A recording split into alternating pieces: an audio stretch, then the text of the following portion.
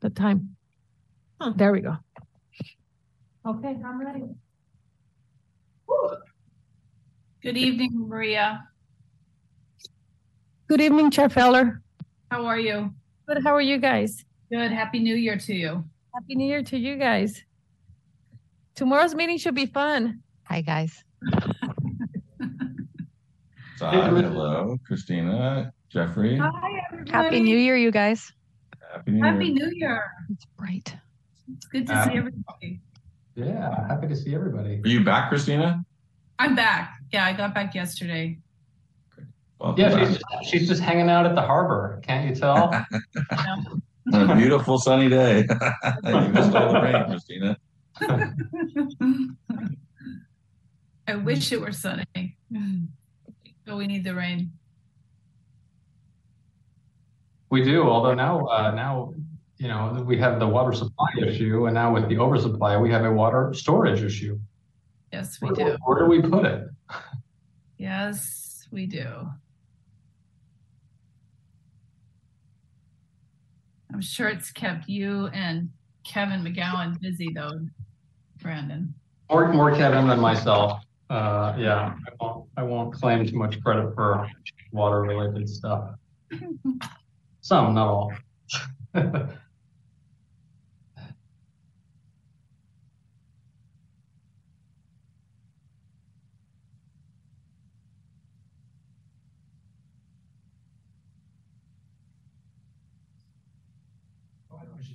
I shouldn't be zooming this one because yeah. Okay.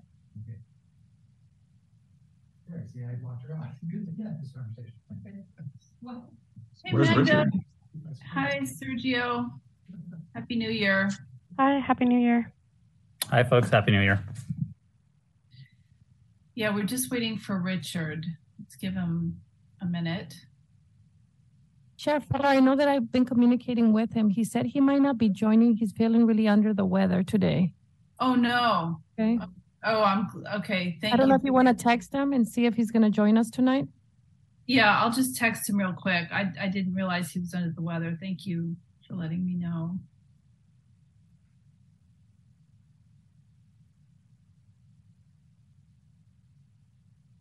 Yeah, Maria, thank you for making sure that he got the hard copy packet.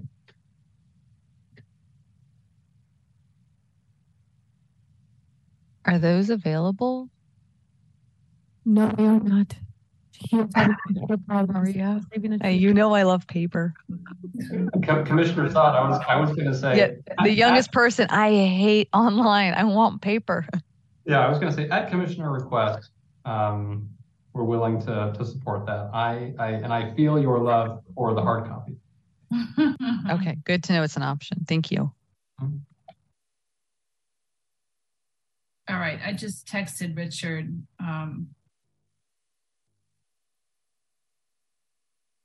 Let's see. So we just have a couple people in the waiting room, right? Seems to be only like 5. Okay. While we're waiting, Maria, were you able to co-host everybody here? Yes. Okay, great. So we've got that dealt with. That's good. And are you ready otherwise? Yes. Okay. I'm not seeing Richard responding here. Let's just give it one more minute and then I think we should go ahead. Let's give him the benefit of the doubt here. Is everybody else ready? All right.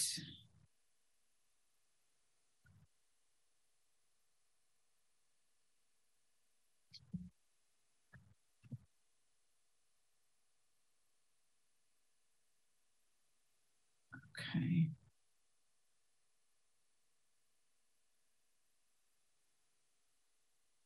So I'm not getting any response from him. It doesn't even show that he's read the text. So maybe, Maria, when did you talk to him? I didn't talk to him. We actually emailed this afternoon. Okay. Okay. But he might not be joining. Okay. Yeah, I saw that email, and Chair Feller, he did express within that email that he was feeling a little bit under the weather. So yeah, I think that we can probably confidently assume that that's why he is not present. Okay. All right. Then if it's all right with everybody else, I think we can probably go ahead. All right. Yep. Recording in progress.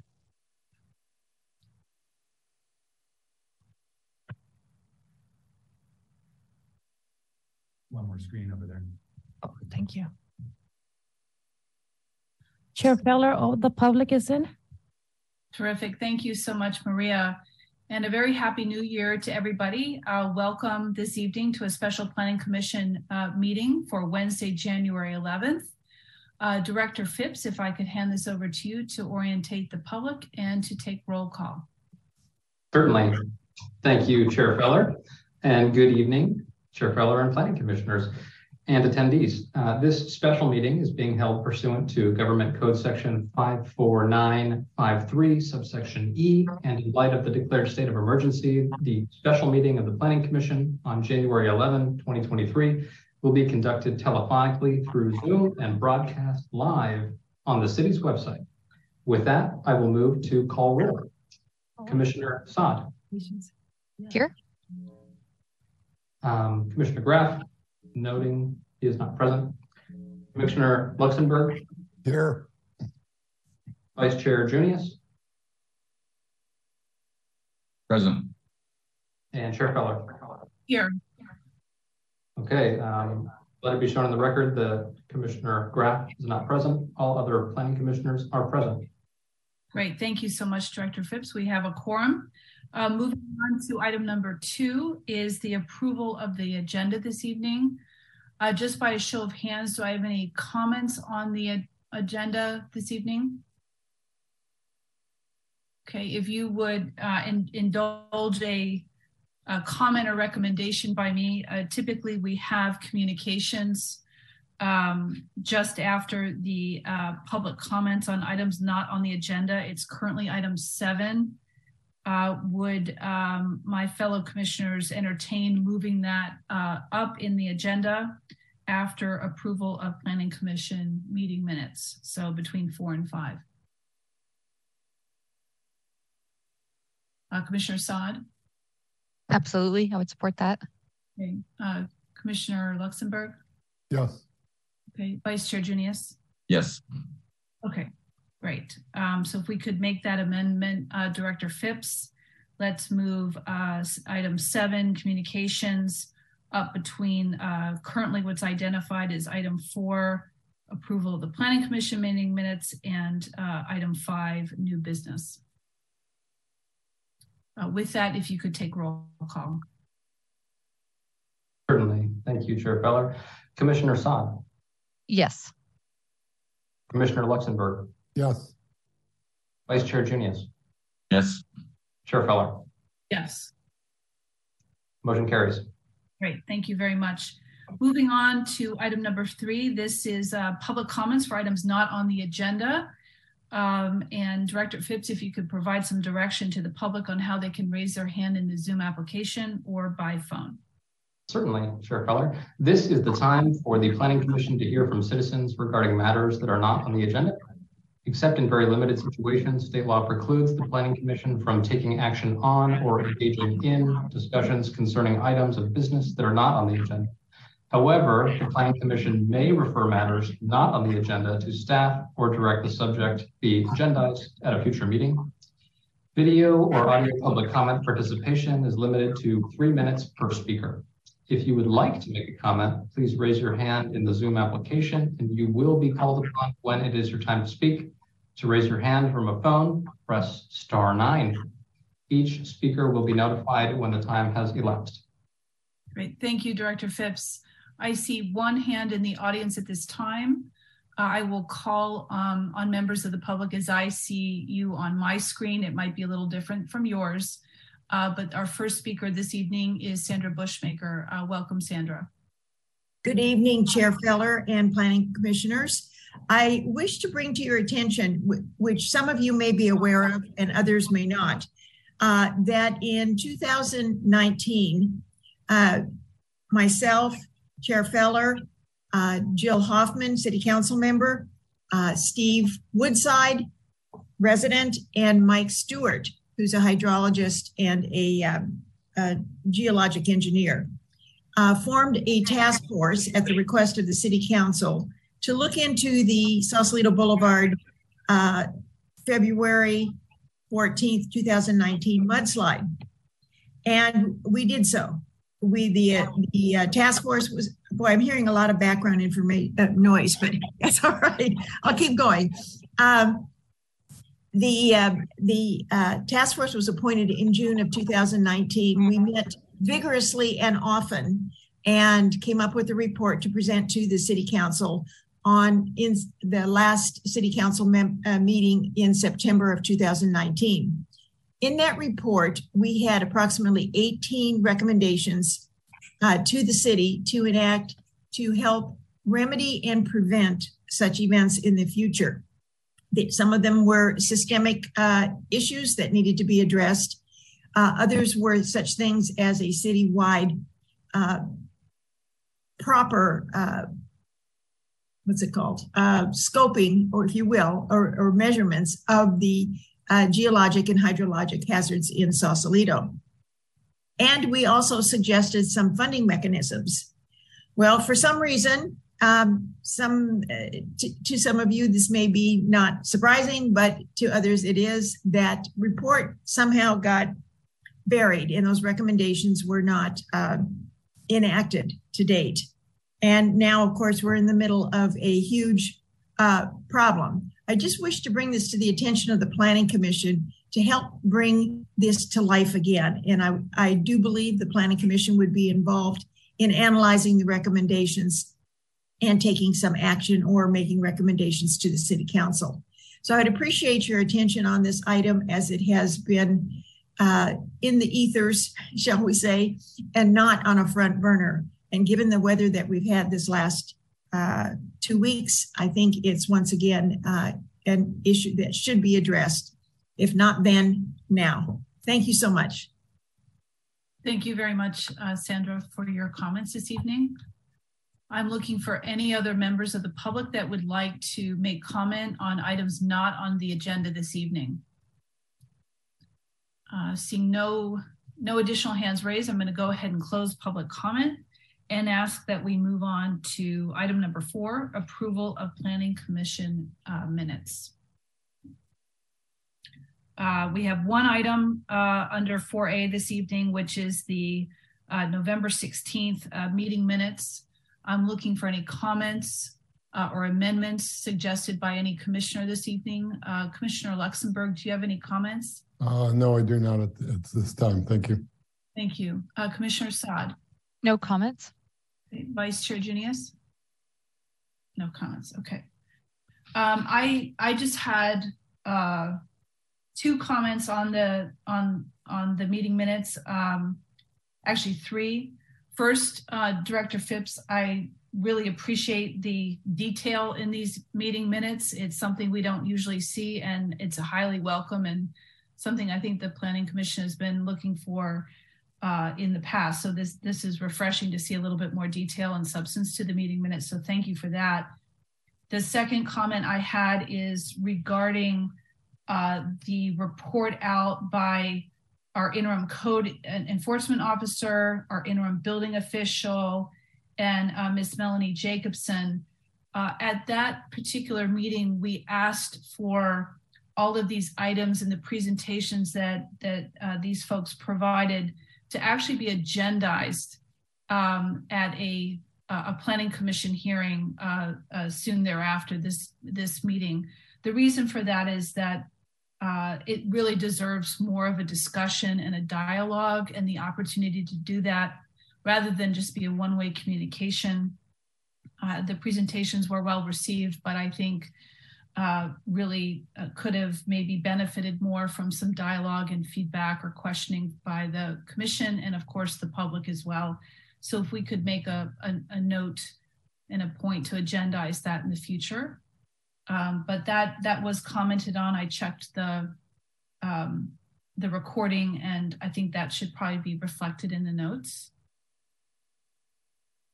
So just to confirm, Chair Feller, you would like the request for the code enforcement and building official staff to come back to Planning Commission with a formal agendized item related to existing code enforcement cases to be reflected in the minutes. That's correct. Okay, very good. And that's accurate to the meeting and discussion we had at the time. And then the only other comment I have, which is on page 3 of 5, starting on line 40 under the Ferry Landslide Working Group. Again, we requested that DPW bring that back to the Planning Commission. And so that was sort of an actionable result of that. And those are the only comments I have. Chair Feller, may I provide just a quick response? Of course, yeah. Fantastic, thank you. So we're happy to reflect those comments and those action items in the minutes. Short story for commissioners is that we heard those action items from you and have made that specific request to code enforcement, building, and DPW staff. So as far as existing code enforcement cases are concerned, staff is prepping a document to bring to you. Additionally, I was working with Kevin to place his item for you on the agenda, and we will hopefully, I'll have to check with Kevin based on his availability and schedule, but bring it to Planning Commission in short order. So thank you. Thank you very much, Director Phipps. Just going back to the commissioners here, are there any other comments or further comment on the suggested amendments? Commissioner Saad? No comments other than that. I support them. Thank you. Commissioner Luxenberg? I support the amendments. Thank you. Vice Chair Junius? Agree, I support. Great, thank you. Director Phipps, I think we can call roll. Thank you, Chair Feller. Commissioner Saad? Yes. Commissioner Luxenberg? Yes. Vice Chair Junius? Yes. Chair Feller? Yes. Motion carries. Great, thank you. So let's move on to communications here, which we have amended to move up in our agenda. It's currently listed for those following along at home or here on Zoom as item 7 on our agenda. So Director Phipps is over to you. Thank you, Chair Feller. Regarding CDD staffing, a few updates to the commission this evening. Firstly, as you know, the department was happy to welcome Principal Planner Kristen Teike to the team at the beginning of November, and she has been a valuable asset to our department and has been working hard to learn our Muni code and instill processes within the department that create efficiency gains in the way we take in, process, review, and approve our project permits. To complement Kristen's presence in the department, we brought on an additional principal planner. His name is Neil Toft. He started in early December. Similar to Kristen, Neil is also a former Sausalito planning staffer and was most recently planning director with City of Larkspur. So I refer to Kristen and Neil as our all-star planning staff, and they have been wonderful to work with thus far and have done that name justice. That's the first update. Secondly, our solicitations for additional staff in CDD are ongoing. We're currently in the process of providing offer letters for the positions of building official and contract permit tech, and have open solicitations for the role of code enforcement officer and an additional associate assistant planner. That does it for CDD staff updates. Thank you. That's great news. Thank you, Director Phipps. I wanted to give our City Attorney, Sergio Rudin, the opportunity if there are any communications from the City Attorney's Office. Not at this time. Thank you. Thank you very much. So let's move on to reporting out for the Planning Commission working groups and subcommittees. We can start with the Objective Design and Development Standards Subcommittee that Vice Chair Junius and I are on. Vice Chair Junius, do you want to give us an update? Sure. We did, I think our last meeting was right before the holidays, end of October 21st. very productive meeting with the consultant. And we're working to, integrate the odds with the housing elements so that there's, not a big disconnect there when both eventually come through. Holidays came. So we're still kind of, I think, on the 20-yard line here. There's some work left to do, but I think we've made some excellent progress. And tomorrow night, we're doing a joint meeting with the city council with odds as one of the featured items. So we'll be, I think, talking about that more broadly with the city council members and members of the public about what that is, what it means, what the status is, and how it's going to be affecting our planning process going forward. But I think we're getting close. Chair Feller, anything else you want to add? Well, I just want to take the opportunity, of course, to thank you for all the hard work you put into this, as well as the consultants, but also provide a little bit of an orientation that the objective design and development standards that we've been working on, as we have drafted them with the consultants, is meant to be a parallel code, if you will, to our existing Sausalito Municipal Code, with the intent of eventually combining the two, and the objective design and development standards would supersede certain portions of the municipal code that tend to be more subjective rather than objective. And so I think that's just an important comment to make in preparation for tomorrow's joint session with the City Council for housing element and objective design and development standards.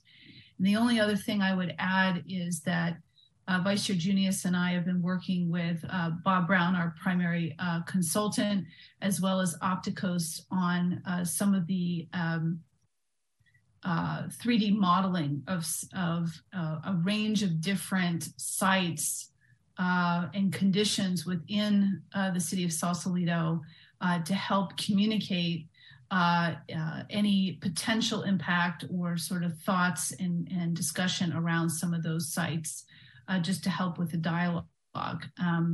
It's easy to talk about this when it's written on paper, but it's a whole nother thing to see it in a physical built environment. And so I think Opticos has done a superior job of demonstrating that with some of those renderings. And I believe that those will be unveiled tomorrow evening at the joint session, which starts at 5:30 and will be a virtual meeting.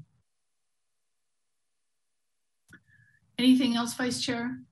No, thank you again for raising the issues of some of the site studies. Those actually, I think, are going to be really, really helpful with the community outreach and the understanding of the public as to how the housing element and the odds work together. So yeah, thank you for that comment, and you were the one that pushed that, so I want to acknowledge that. So thank you, Christina. Thank you. So let's roll over into the California Housing Legislative Working Group, which again, Vice Chair Junius, yourself, and Commissioner Luxembourg have formed together. If you can give us an update. Sure. The very, very short update. Thankfully, there's not a lot of updates. With the holidays, the legislature took a break. Nothing new am I aware of that came through of any substance. So I will, at the last meeting we had, I think in November, I gave a pretty quick overview of 5 or 6 of the 2022 pieces of legislation that I actually do think will impact Sausalito planning issues and projects going forward. I probably at some point, in the next few months, honestly, the housing element is going to dominate the planning world for the coming couple of months at a minimum. So I don't think there's anything urgent for me to be reporting out or Commissioner Luxembourg to be reporting out on new legislation. Anything else coming down the road is a ways off. I think the settling out of what we've seen past is yet to come. So we're in a little bit of a lull, and I think the whole world in California and the Bay Area and every city is really focused on their housing elements. And so I think I'm going to stand down on this for a little while we get past the housing element process and then pick this back up. But this, spring, summer, there will be, I think, activity. There will be questions coming. There will be a need to start to unpack some of the pieces of legislation that are going to affect Sausalito. So we'll be ready. But at this point, there's nothing else to report. Great, thank you for that. Commissioner Luxembourg, did you have anything to add? No, I concur with what Commissioner Junius, Vice Chair Junius has indicated. well, thank you both for being hawk-eyed on this and looking out for not just the Planning Commission here, but the city of Sausalito on the impacts that some of that state legislation can potentially have. So thank you both. Why don't you just continue on, both of you, if you don't mind, with the standard conditions of approval for resolution, since you both formed that working group as well. I've talked to Director Phipps, and once he gets his staffing settled over the next couple months, we'll start to address those standard conditions. But we want to try to get rid of some of the backlog before we're addressing brand new conditions and complicating what are projects that are already in the works. Okay, great, thank you. All right.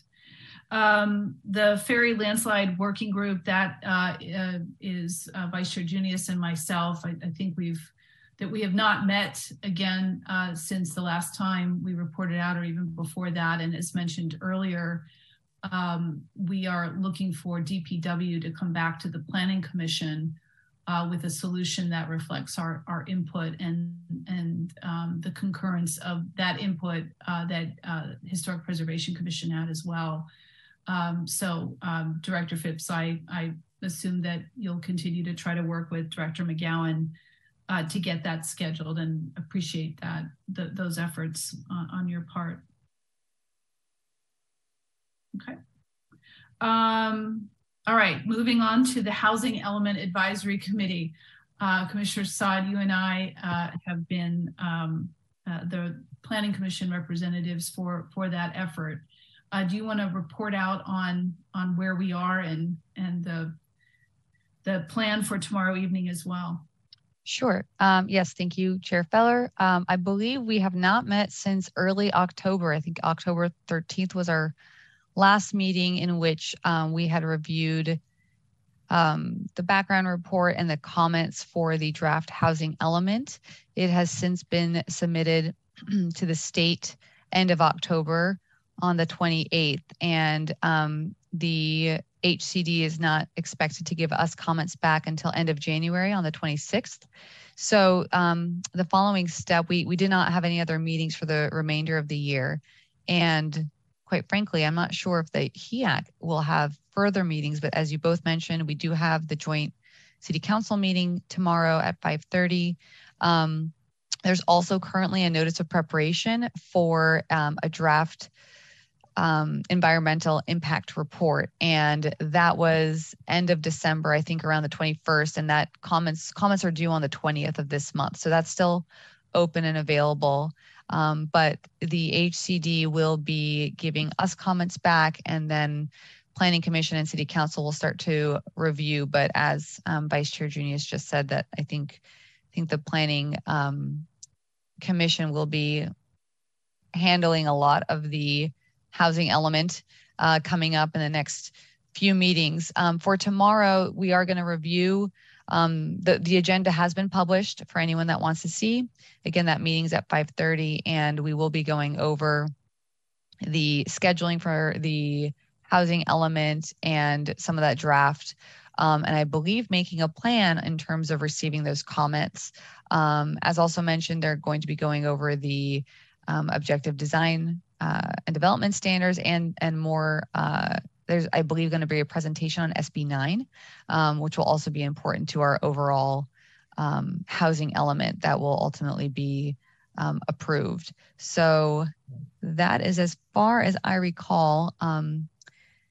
Chair Feller, if there's anything that you want to add as well. No, I appreciate the update that you provided. As I also chair the Housing Element Advisory Committee, it is my opinion that the HEAC has served its purpose and addressed the remit in terms of getting that draft to the state. It's unfortunate that we still don't have our comments back from the state. Obviously, we cannot control that. So there is very little time between when we anticipate getting the comments back on the draft and the January 31st deadline of submitting the final plan to the state. And that plan needs to be signed off by the Planning Commission with recommendation to City Council to ultimately sign off and ratify and issue to the state. So just for the benefit of everybody listening here, both at home and here on Zoom, it's really crunch time for the housing element, and we have until January 31st to issue it. The environmental impact report, of course, is not required by the state, and therefore will not be included necessarily with what we submit. That EIR, the environmental impact report, will continue on that work. So that's still a focus that we need to have just to prepare everybody for what's coming down the road here regarding the housing element. So I think unless Director Phipps, you have anything to add for the agenda tomorrow night or any comments, we'll continue to move on our agenda. No comments, Chair Feller, just that I look forward to engaging with Planning Commission and Council on these very important issues for the city. Great, thank you for that. And I want to thank Sergio Rudin, who has been invaluable in this whole process. Sergio, honestly, you have given such sound, solid advice and direction. Thank you for protecting the best interest of all those involved for HEAC, and I know you will continue to do so. So a real thank you to you. Thank you, Chair. I appreciate that. Moving on here, Director Phipps, I believe the 110 4th Street Working Group we had retired at our last meeting. So that can be taken off the list. Let's move on to parklets. Commissioner Luxembourg, I don't think there's much for us to report out on, but any update that you'd like to have? Yes, I've talked to Director Phipps, and he's touched base with Assistant Attorney Rudin to draft the legal part of this, of how this is going to be implemented. So that is currently in process at the moment, and hopefully we'll have an update on that at the next meeting. Excellent. Thank you. Thank you for doing that. Let's see. We also have formed a master plan working group that is Commissioner Saad and myself. That is not listed here. We have not started any work, but the purpose of that, forming that group, was really to scope out what that citywide master plan remit should be. And so hopefully we can meet either later on this month, Commissioner Saad, Director Phipps, or the beginning of February, since the housing element will probably take the priority of our focus, as it should. Let's see, are there any other comments or reporting out by any commissioner, just by the show of hands, that you'd like to add? No. Okay, I just have one more thing to mention in terms of one-way communication here, and that is that the Planning Commission has made 6 or 7 requests, both in writing and on public record, to the City Council over the last 2 years for funding. And the funding requests are for updating the Sausalito Municipal Code, which goes to one of our public comments, that it was meant to reflect and incorporate the landslide task force findings and recommendations that were ratified and approved by the City Council, as well as a number of other things, including the general plan and impacts of that. It included the citywide master plan and other items. And I would just ask Director Phipps if you could continue to help the Planning Commission receive some sort of response or input from the City Council regarding those priorities that are really basics that both the city and the Planning Commission need to be able to perform our tasks. So any help you can provide would be appreciated. Okay. All right, if there are no other communications, I'm just looking for a show of hands from the commissioners. We will go ahead and open this up for public comment. To make public comment on any of the items under communications this evening, you can raise your hand in the Zoom application, or you can press *9 on your cell phone if you're phoning in. Each public member will have 3 minutes to make public comment this evening, and I'll call upon you in the order I see you on my screen, which may be different than yours, but don't worry, you will have your opportunity. The first hand I see is Sandra Bushmaker. Sandra, welcome. You have 3 minutes for public comment. Hopefully I won't take all 3 minutes. I just wanted to comment, I've been following the housing element update since its inception. And the consequences for not meeting our deadline are really dire. And I'm sure many of you recognize them. 2 major ones that we need to pay attention to are the fact that we're number one, that you have only 1 year instead of 3 years to update the zoning ordinance. And number 2 is that the block grants that the city would be eligible for are threatened without a timely housing element adoption. So I want to tell you how much I appreciate the work that you are about to embark on and have embarked on, but for this month. And I really want to encourage that we do what we have to do in order to get that housing element adopted and a resolution passed by the city council that it's a certifiable housing element so that we don't hit the consequences of missing that deadline. Thank you. Thank you, Sandra. Thank you for your comments. I'm just looking for any other hands from the public to make comment on our communications. Seeing none, I will go ahead and close public comment, and we will move on to what is identified as item number 5, new business on the agenda this evening. And Director Phipps, I will hand this over to you. Thank you, Chair Feller. Moving on to our business items here. First item of business is item 6A, formerly 5A. That is election of chair and vice chair.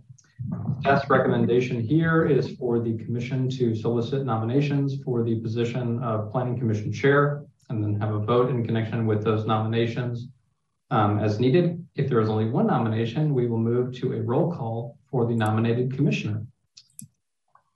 So I will open the floor to commissioners for nominations.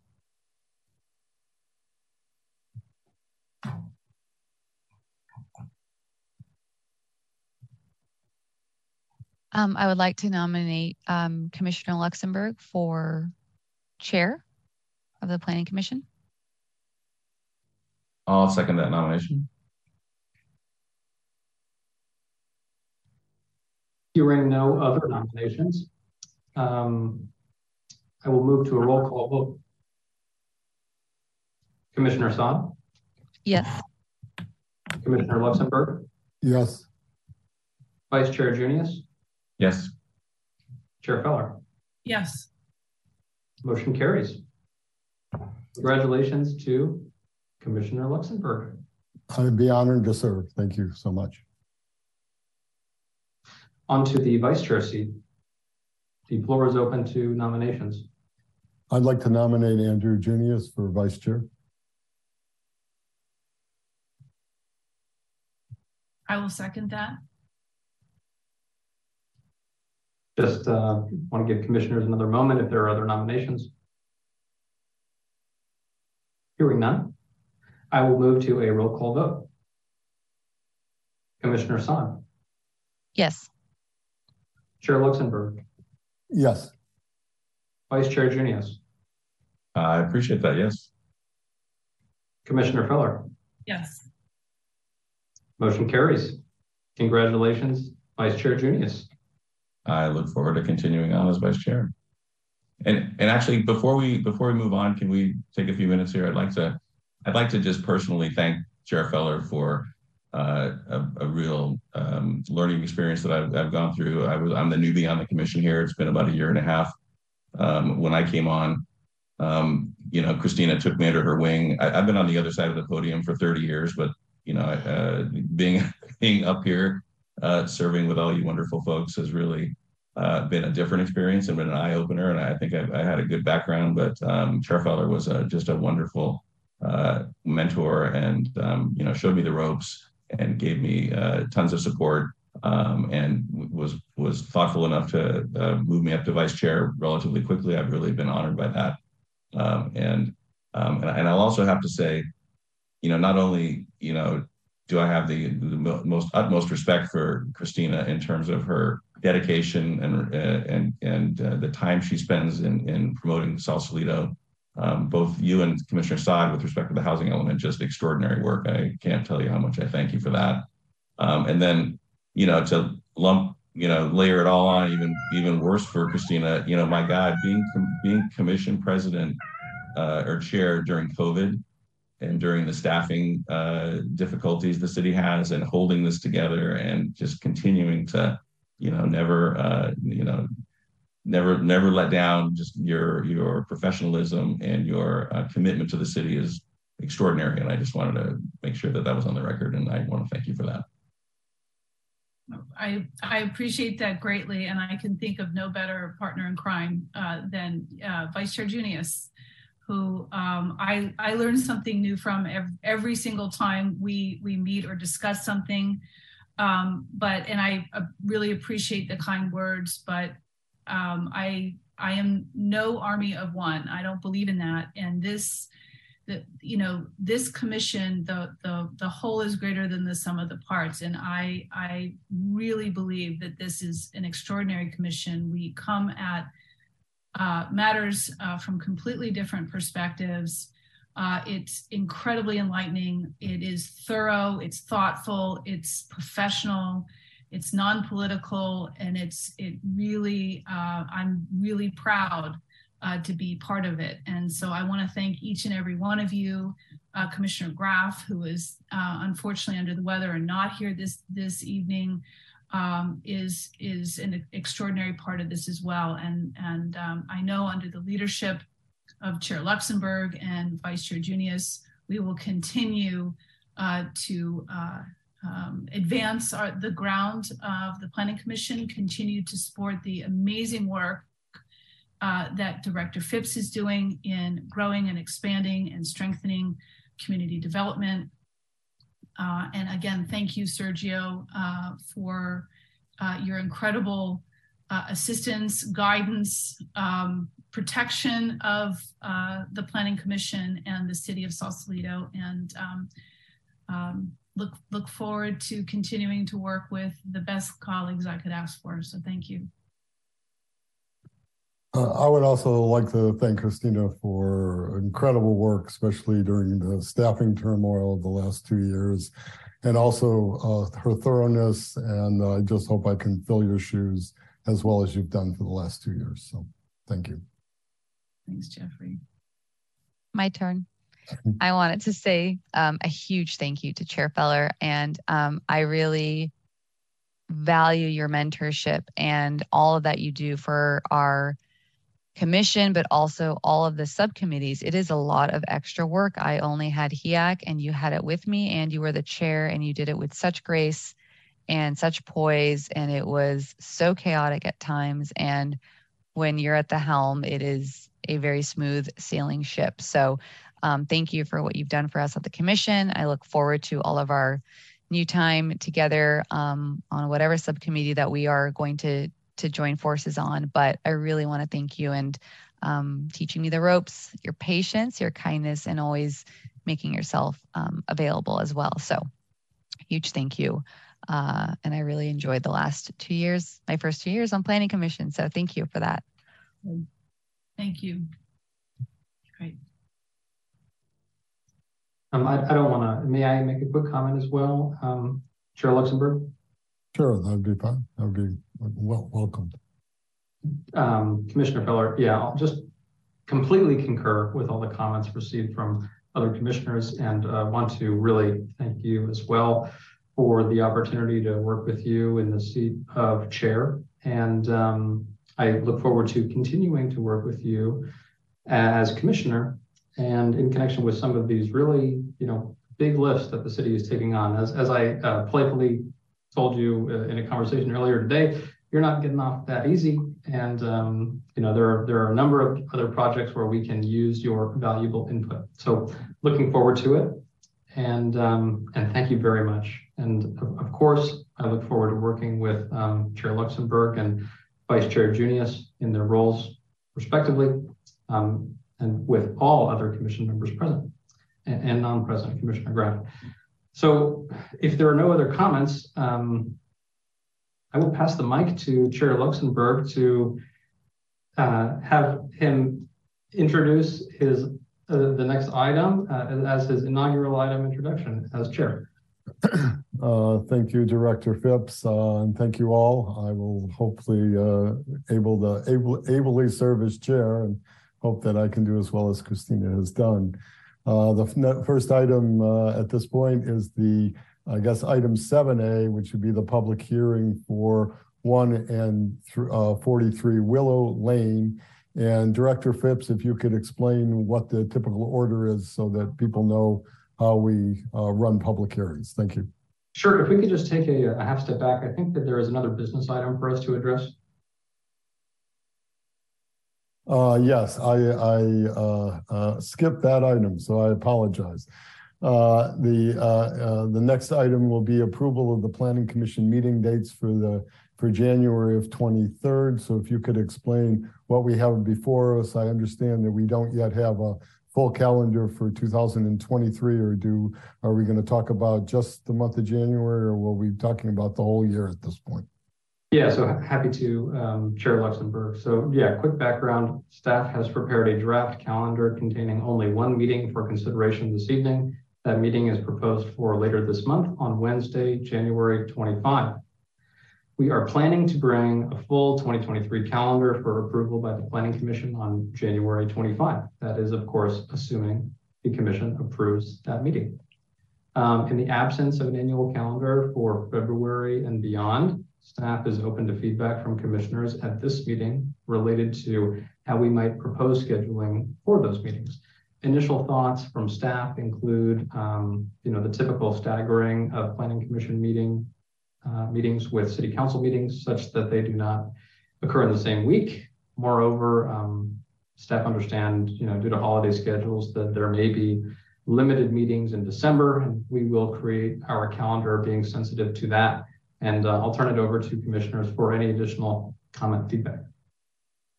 At this point, I'll turn to Commissioner Saad if you have any thoughts on calendar so far. I have no issue with the current calendar as it stands for January, and don't plan my year far in advance enough to make any further comments. I am completely fine as long as they are staggered. I think that was a successful calendar, so I'd be in support of our old cadence, but I'm completely fine with the January schedule. Thank you. Thank you, Commissioner Saad. I want to mention, I believe if I saw something in the last couple of weeks from the City Council that they used to meet typically, although it changes every month depending on what's the first Tuesday or Wednesday of the month. Typically, they've been meeting the second and fourth Tuesdays of the month. We've been meeting first and third Wednesdays. I believe that they are going to shift to first and third Tuesdays. And if that happens after about March, because there's a weird thing with Tuesday, with I think Wednesdays appearing on the first of the month or something like that, we might move to second and fourth for those months. Director Phipps, is that the case? Or you understand from the council? Yeah, so it's just following a cursory review of approved council meetings for 2023, it looks like that they do vary. And, obviously some months as far as their weekly distributions vary. So we will work to ensure consistent staggering independent of whether or not, it's first and third, second and fourth. But keeping consistent the fact that those meetings are staggered from week to week. Thank you, Director Phipps. Commissioner Feller, do you have any thoughts on calendar so far? Thank you, Chair Luxembourg. I would be very happy to support a motion to approve the January 25th. And from the standpoint of any further direction, I definitely support staggering Planning Commission from City Council. So if they're first and third, I think we should be second and fourth, or that concept, let's say. I would also support continuing the tradition of an August recess. And I would also support the flexibility to Director Phipps to have, one or two floating potential hearing dates just in case it is needed. Those tend to happen towards the end of the year to try to clear any backlog from CDD, et cetera. I know that he has made significant progress with clearing out the backlog so far. And so, want to make sure that we are supporting that as much as possible. If we have to add a couple floating dates as a reserve only, then I'm happy to consider that as well. Thank you, Commissioner Feller. Commissioner Vice Chair Junius, any thoughts on calendar at this point? In agreement with Commissioner Saad and Commissioner Feller, that all works for me. I'm fine with the January date and day staggering. I also appreciate Chair Feller's comments about August. I do count, I don't know, we certainly can't take into account already planned commissioner vacations, but I might miss a meeting in June. But we all have vacations. So, but other than that, I'm ready to go. Thank you, Vice Chair Junius. I also concur with the January 25th date and with the August recess, and shifting the dates for to be in the opposite week of the councils wherever those occur. In the development of the draft calendar for the next meeting, if you take those all into account, that would be helpful, along with the housing element, scheduling of joint meetings or approval meetings, if whatever that's needed for those dates when you develop the calendar for the next 2 months, because that's a critical timeline. So with that, I don't think that requires a vote, but do we need to open public comment for this item, Chair Phipps? I would defer to Sergio on that. Yes. So at this point, anybody would like to comment on item 5, if they could raise their hand in the Zoom application, and we'll call on you as we see you.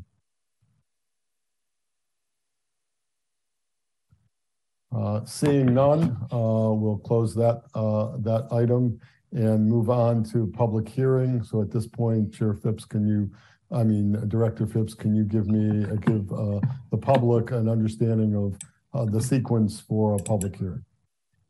Certainly, yeah. So regular structure for a public hearing is a staff presentation to begin, followed by Planning Commission questions for staff, followed by presentation from applicants, which is optional, 15 minutes.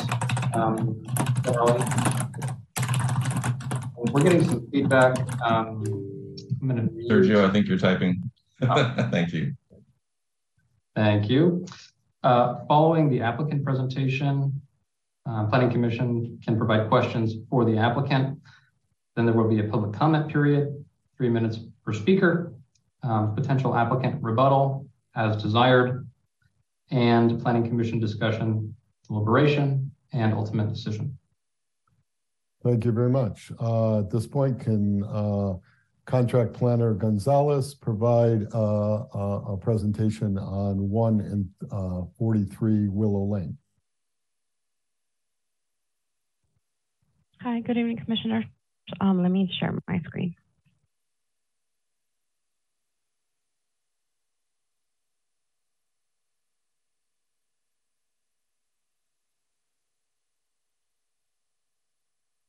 The first item that I'm presenting tonight is a tree removal permit request for 1 and 43 Willow Lane. The applicant is Randy Harris with Artistry and Trees. He submitted the application on behalf of the property owners, the Willow HOA. I apologize for the shortness of breath. I feel under the weather, so if there's a delay with my presentation, I apologize for that. The request is to remove, the request is for approval to remove 2 Italian stone pines. The picture on the right-hand side shows the location of those trees within the community. Tree number 1 is 39 inches in diameter and breast height. The picture on the left-hand side shows the location approximate to 1 Willow Lane. To the left-hand side, you will see a trash receptacle. On the right-hand side is the path of travel for the pedestrians in the community. And then directly in front of it is parking.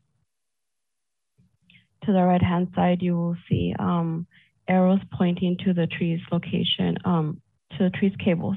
Both trees are currently cabled and in good condition, according to the report provided by the arborist.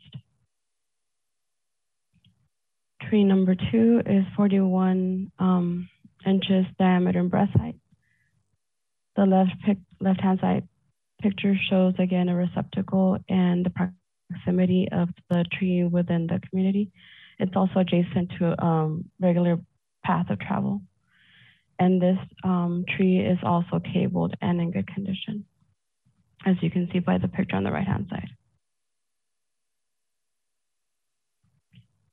Summary of the request is to approve the removal of both trees based on their diameter breast height. They're considered heritage trees.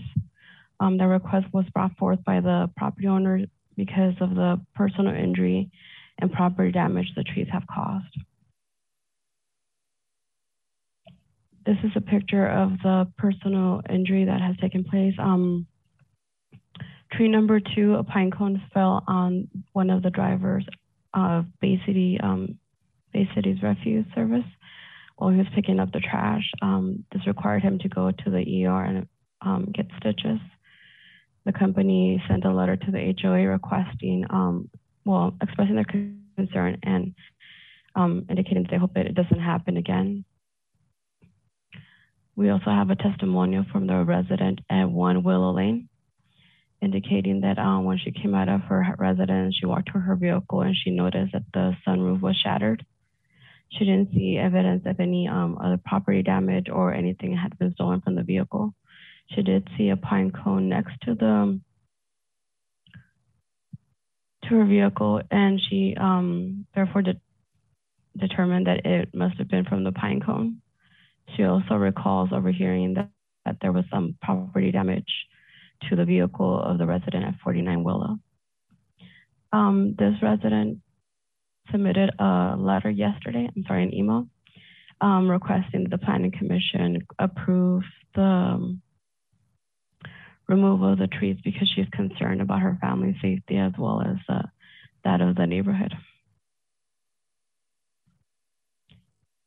A summary of the key factors, as I previously stated, based on the diameter of breast height, both trees are considered heritage trees. The first tree overhangs the parking spaces, and the pine cones falling have caused vehicle damage and have broken the sunroof of one specific vehicle.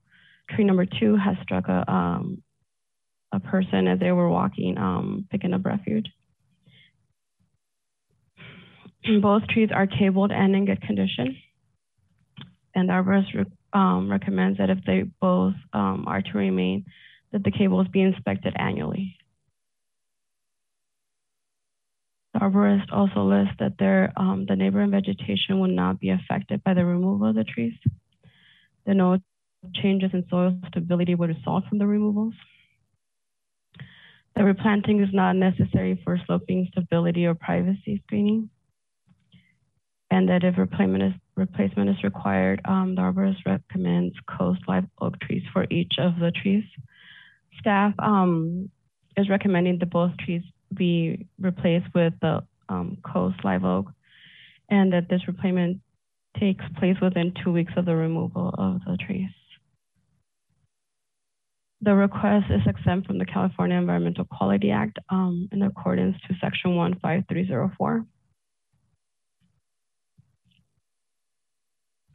The tree removal criteria for number 1, it states that in order to grant a tree removal or alteration permit, it must be determined that the removal or alteration is necessary in order for any of the following objectives.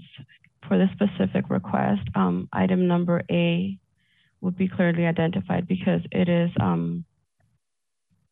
meant to ensure public safety as it relates to the health of the tree, potential hazard of life and property, and proximity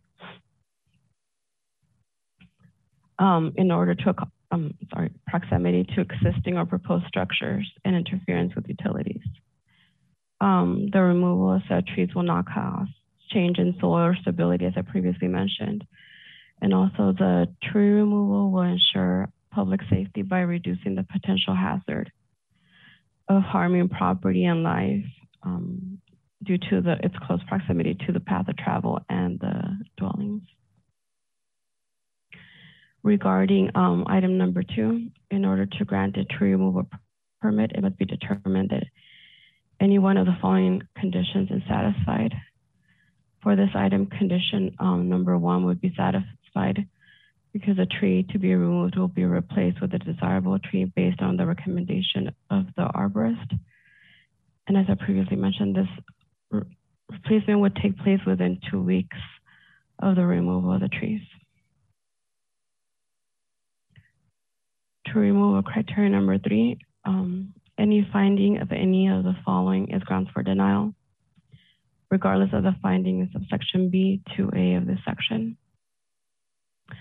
It lists if the tree is of healthy condition, if there's adequate provisions for drainage, erosion control, if the tree removed is a member of a group of trees, or the value of the tree is greater, the greater value to the neighborhood than it is an inconvenience to the owner.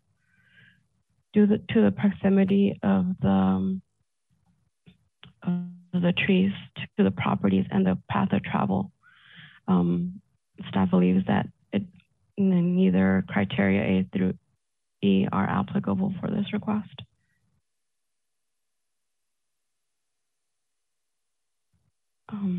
Staff recommends that the Planning Commission review the tree removal request and required findings and adopt the attached resolution, which makes a required determination for approval of a tree removal permit to allow the removal of 2 Italian stone pines and require 24-inch coast oak live tree replacement for each tree removed, subject to the conditions of approval. Alternatively, the Planning Commission may approve the tree removal permit with modifications. Continue consideration of the item for additional information, or move to deny the tree removal permit, identifying one or more of the findings for denial listed in section 11.12.03.B.3. I apologize, I forgot to mention that we did receive a letter from Sausalito Beautiful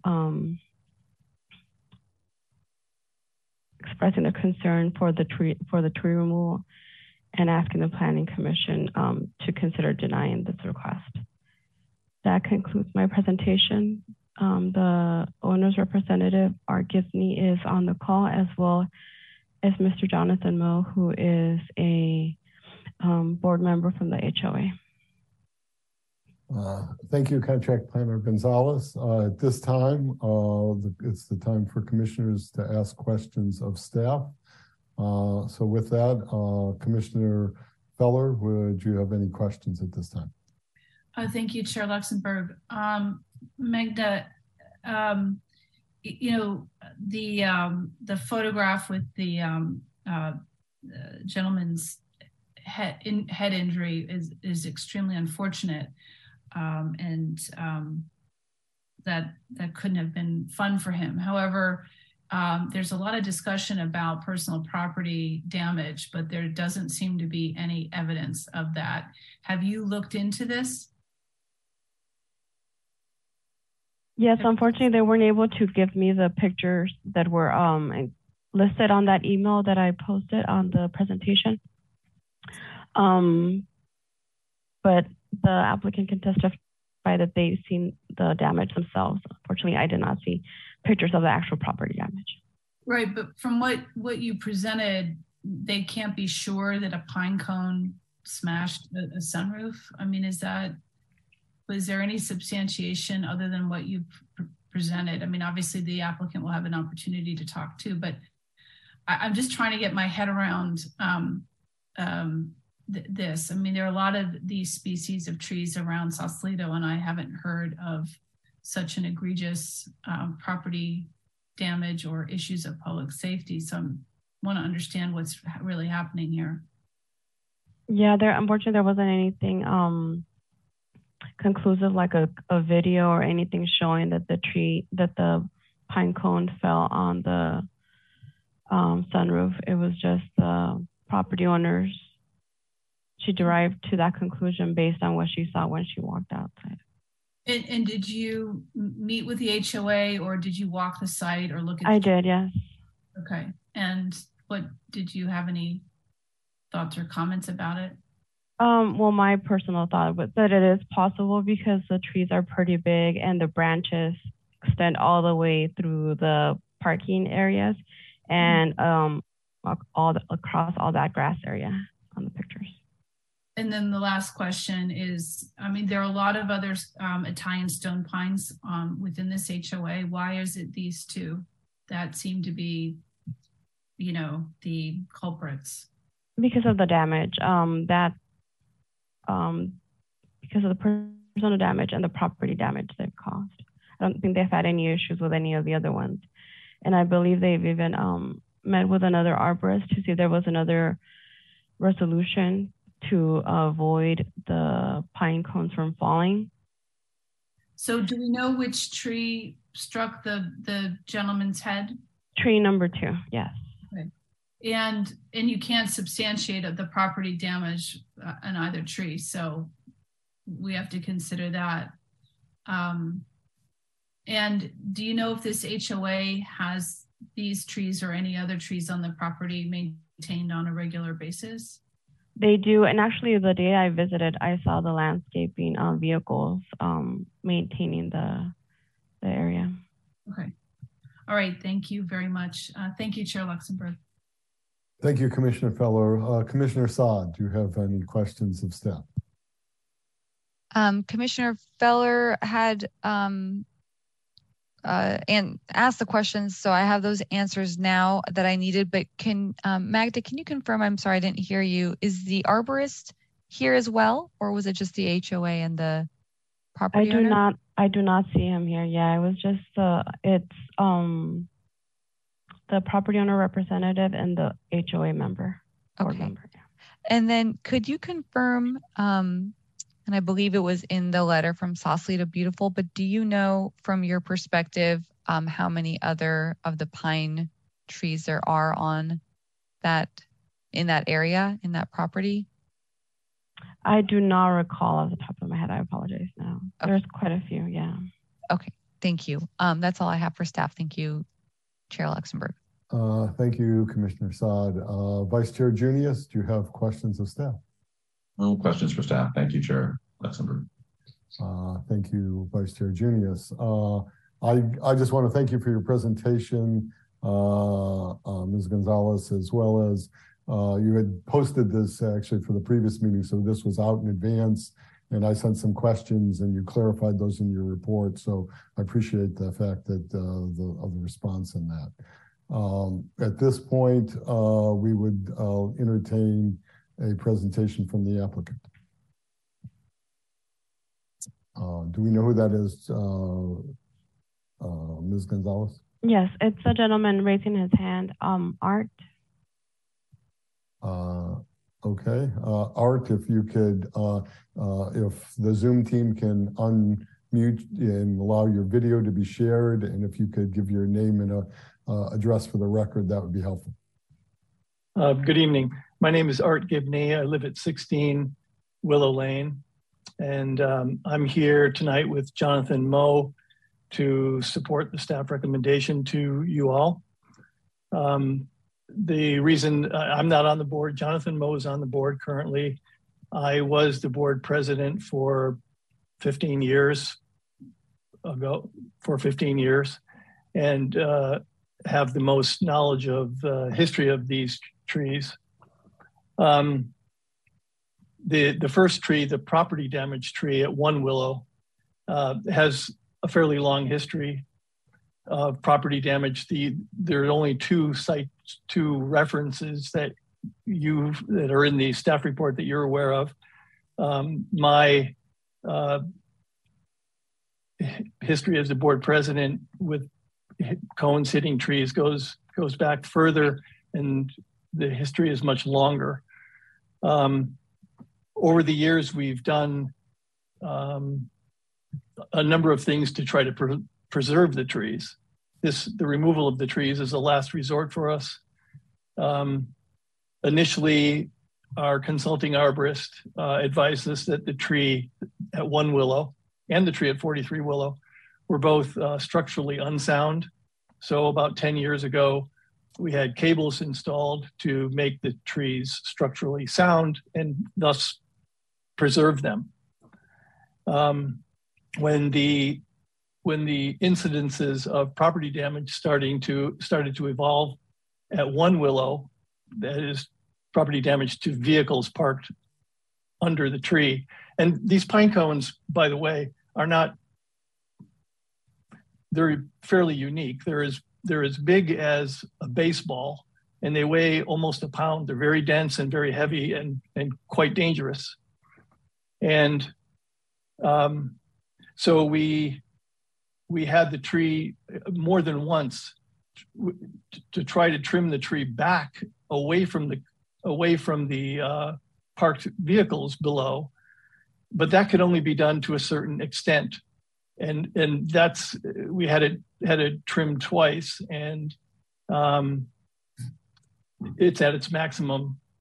Any more trimming would put the tree off balance and do more harm than good. We also consulted with two consulting arborists about the possibility of removing the pine cones every year.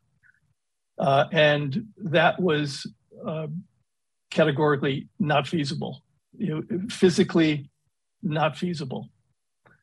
So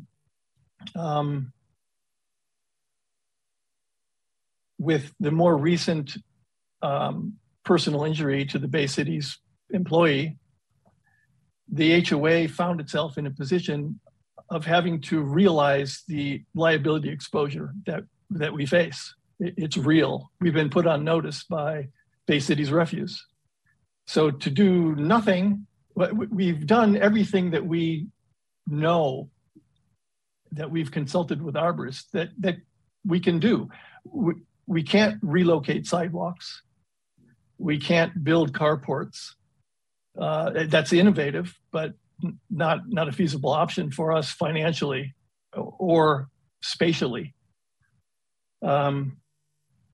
So we have this liability exposure that we want to mitigate, and removal of the trees and replacing them with more suitable trees is the one that we can think of. And to do nothing places us, the HOA, in an exposed liability posture that is not something that we look forward to. Thank you. Do you want Jonathan also to provide part of your presentation? I don't, but he's certainly free to if he would like to. I would only add, and thank you for Art, thank you for what you said, and thank you for giving me a minute, is that as Art said, we're in no hurry to remove any trees at any time, but these have created a unique problem for us.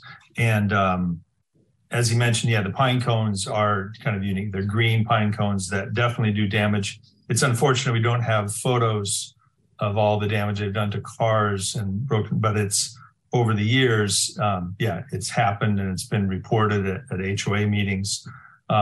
and people have seen, have heard the cones fall and hit the car and immediately turned around and seen the cone on the car or on the ground. So we're convinced of that. But so I appreciate you looking at this, so that it seems to be, for those 2 trees in particular, it's what we need to do. We don't have plans to remove the other trees. We don't have the kind of the history of damages from other trees on the property. So just those 2 in particular are the problem. Okay, thank you. You have 9 minutes and 27 seconds. If the Zoom team can stop the clock, 26 seconds. And do you want, you can reserve your time for after we get public comment and the commissioners ask questions, or do you want to, are there any other comments at this time? We'd like to reserve our time. Okay, thank you, Art. At this point, the commissioners have an opportunity to ask questions to the applicant. Commissioner Feller. Thank you, Chair Luxenberg. And thank you for your presentation and bringing this to the Planning Commission. The one issue that I'm still having is I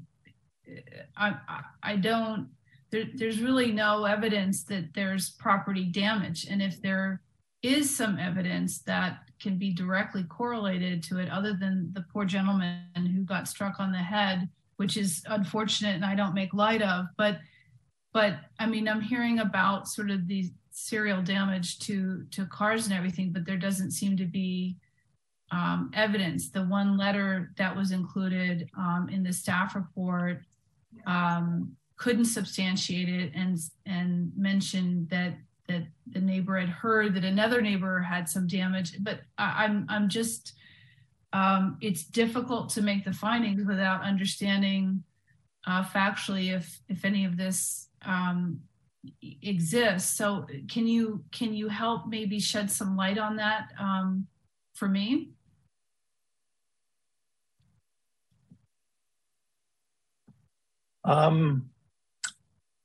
I can't shed light on it. I can't produce photos or evidence that I don't have.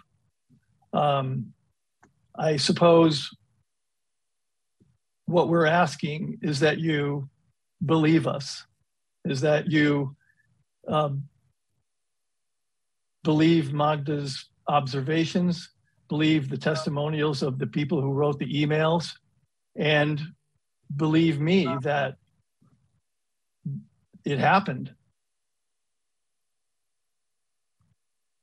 So both trees are hitting people with pine cones and damaging cars? Is it just cars?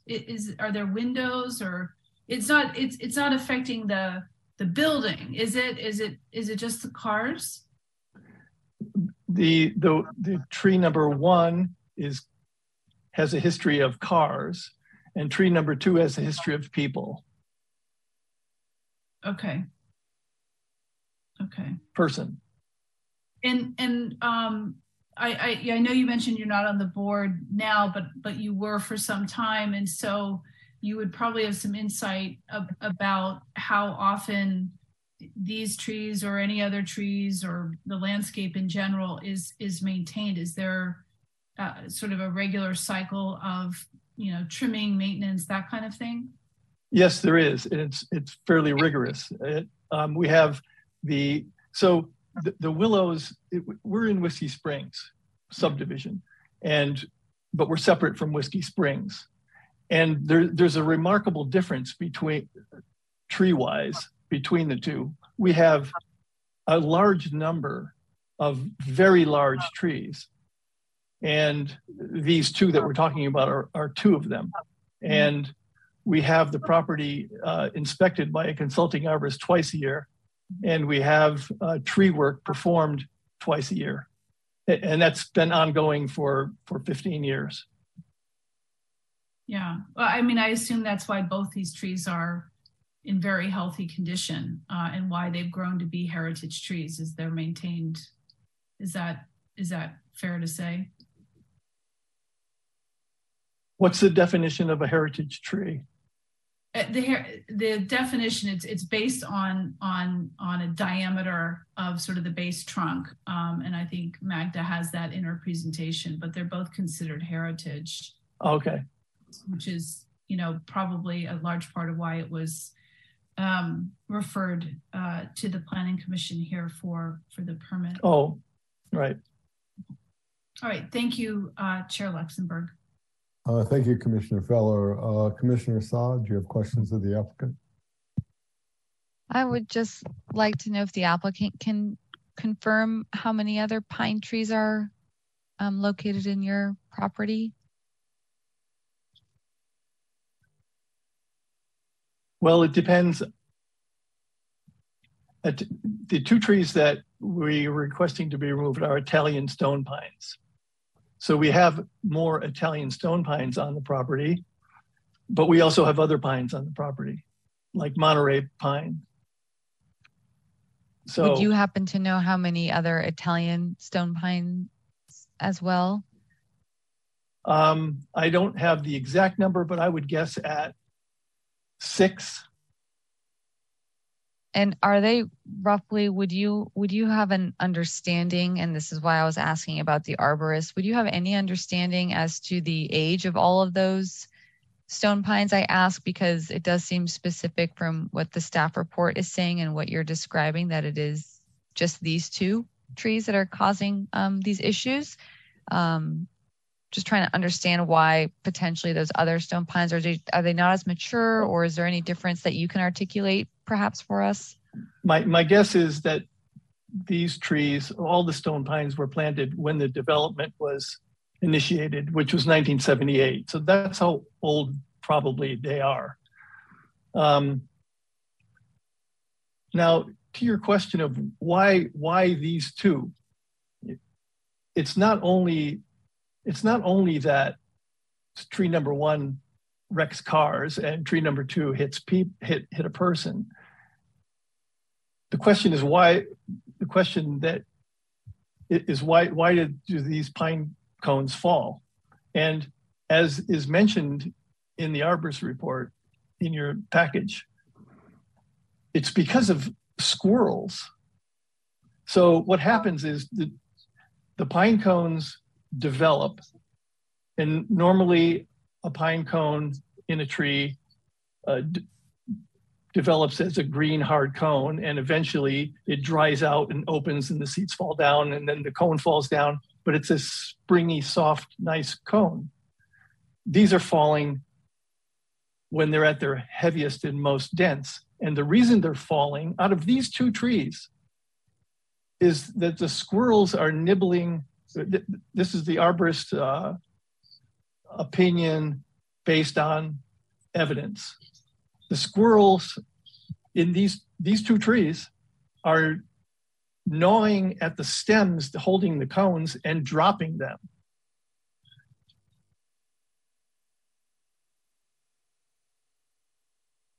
Thank you. Thank you, Art, and thank you, Chair Luxenberg. Those are all the questions I have. Thank you, Commissioner Saad. Vice Chair Junius, do you have questions of the applicant? Yes, thank you, Chair Luxenberg. I'm curious, you mentioned, and I'm glad you brought it up, that you can't afford or don't want to build carports. You've got a number of carports in your community there at the Willows. It would seem that that's possible. HOAs oftentimes have to make expenses and do supplemental assessments to deal with property issues, and it seemed to me that that might have been investigated at some point in the past. Have you ever considered covering the cars that are being, allegedly damaged here by the trees with a carport? The cost, the space available there doesn't lend itself to, yes, we do have carports at the Willows. The space available there would have to be transformed in a major way to create a carport to begin with. And then there's the cost of a carport. I mean, we're doing special assessments above and beyond the normal monthly assessments now every year, every several years, to do things like paving and roofs, and to saddle the HOA with a carport to protect it from pine cones isn't our first priority. Thank you, Chair Luxembourg.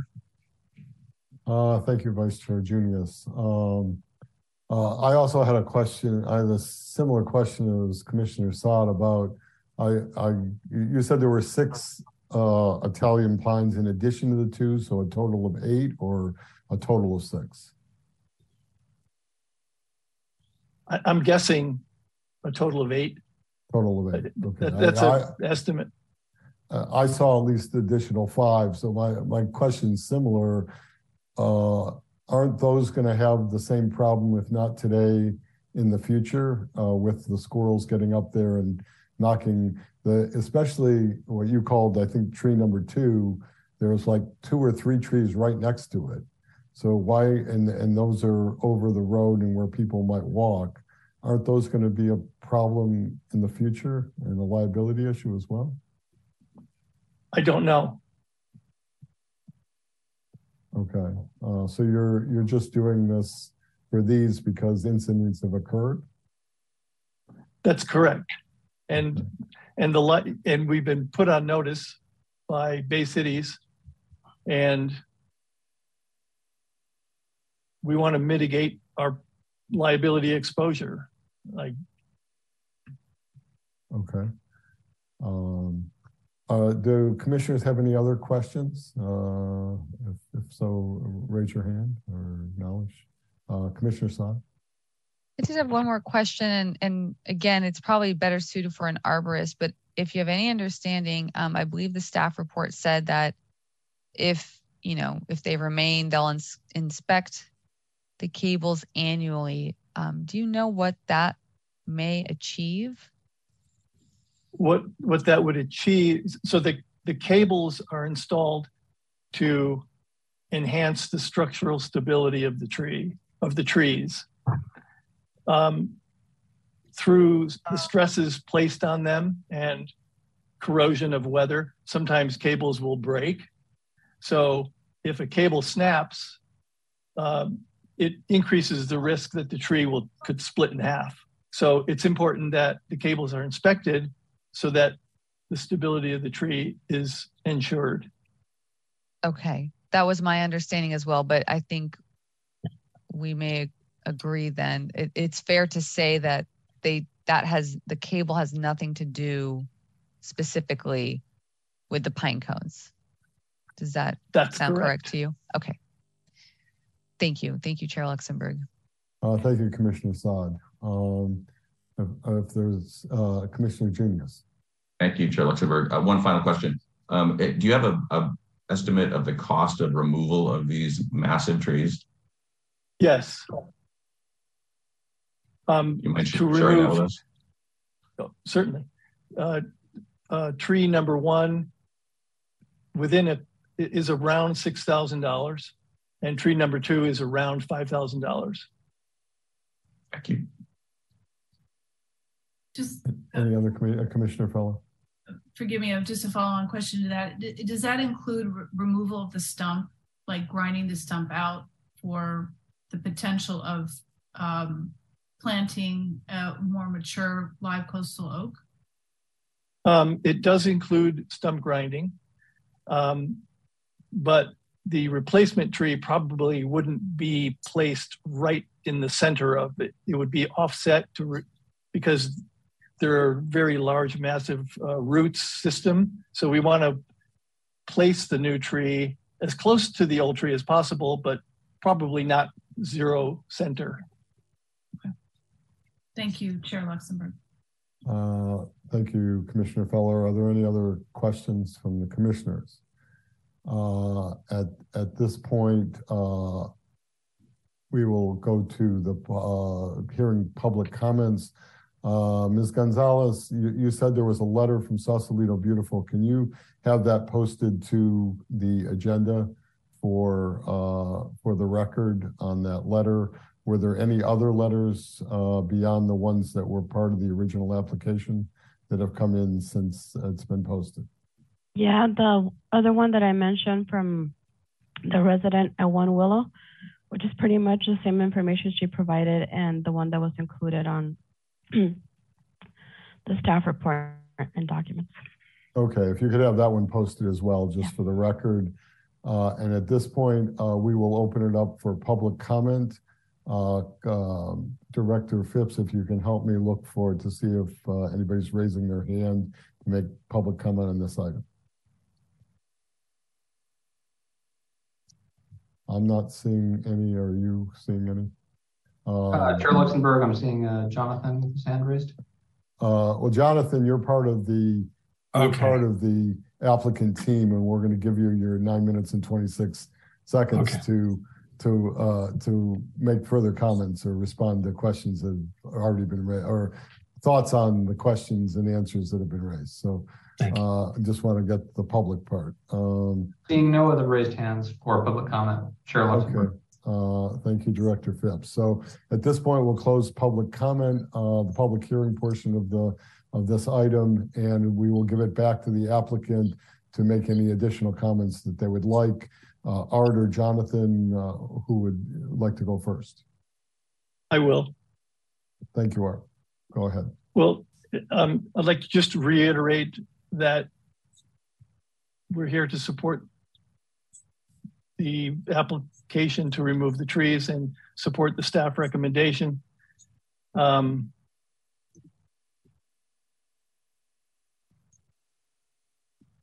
Liability for us is the main driver here.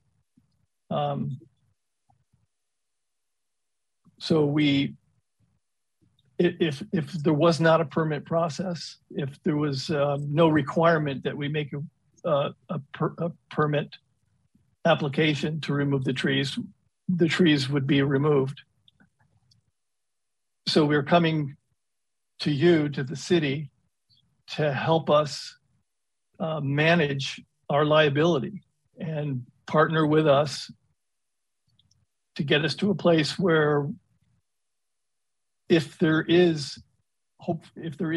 another incident of personal injury or property damage, we can demonstrate some reasonable action that we took.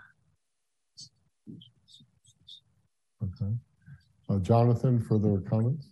Great, thank you. I just wanted to add and to address previous questions about it again, about why these two trees and how are they different from any of the other 6-ish trees.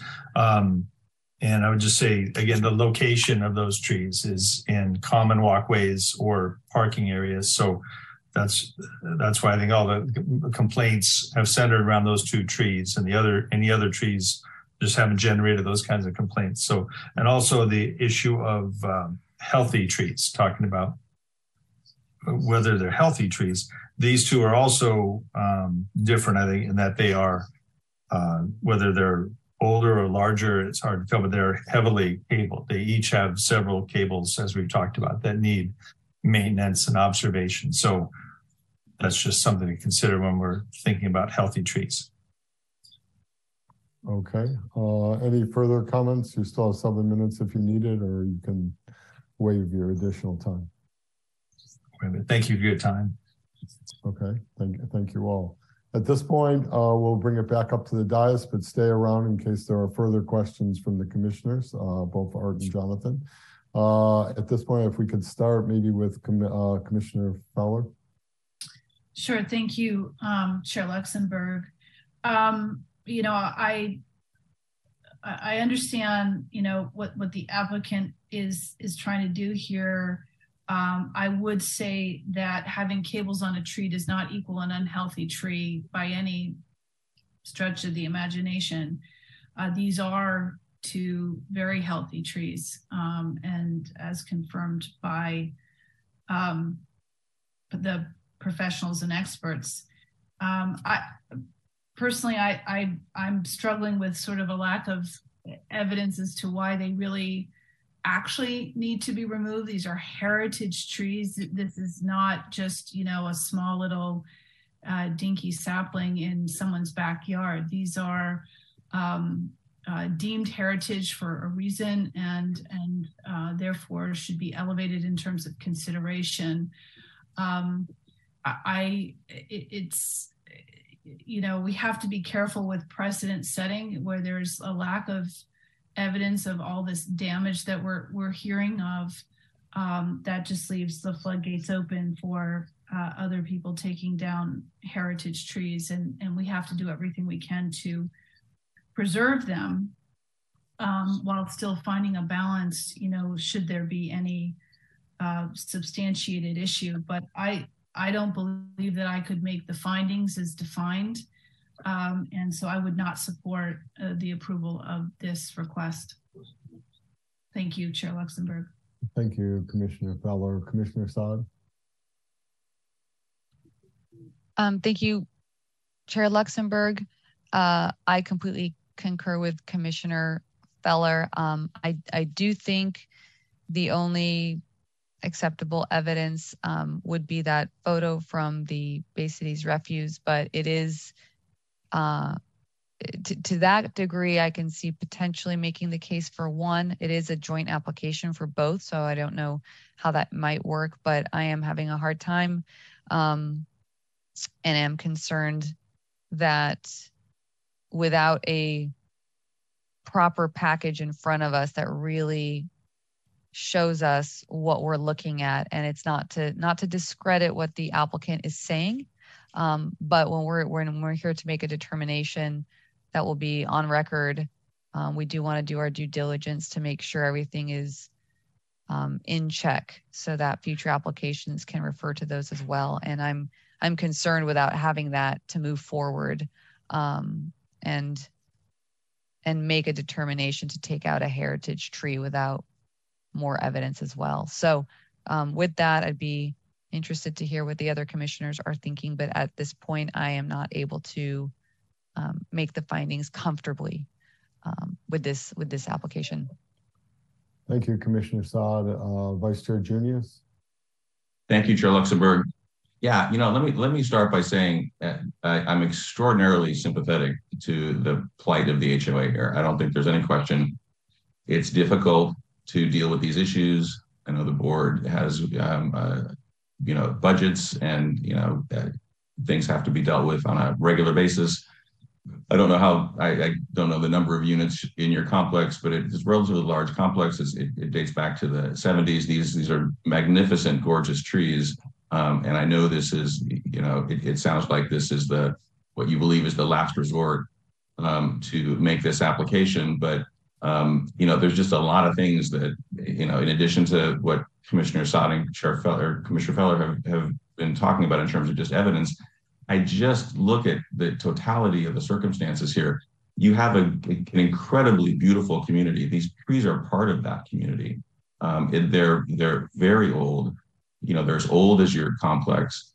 They lend an enormous amount of character to your complex. I think the reason why they're as big as they are, and that to the extent that this has been kind of a nagging problem for you folks in terms of property damage, it's gone on for 50 years. I mean, maybe the last 10 or 20 years is when it's really been happening as the trees have gotten really large. But, they're really special parts of both your community and the Willows and Sausalito themselves. I mean, I walk through your community on occasion, and I'm fascinated by the wonderful trees you have, and you've done such a great job, and you've spent so much time caring for them and trying to keep them. This just seems just so dramatic in the other direction. I'm just kind of sad for that it's come to this. So I just wanted to start with that kind of general comment.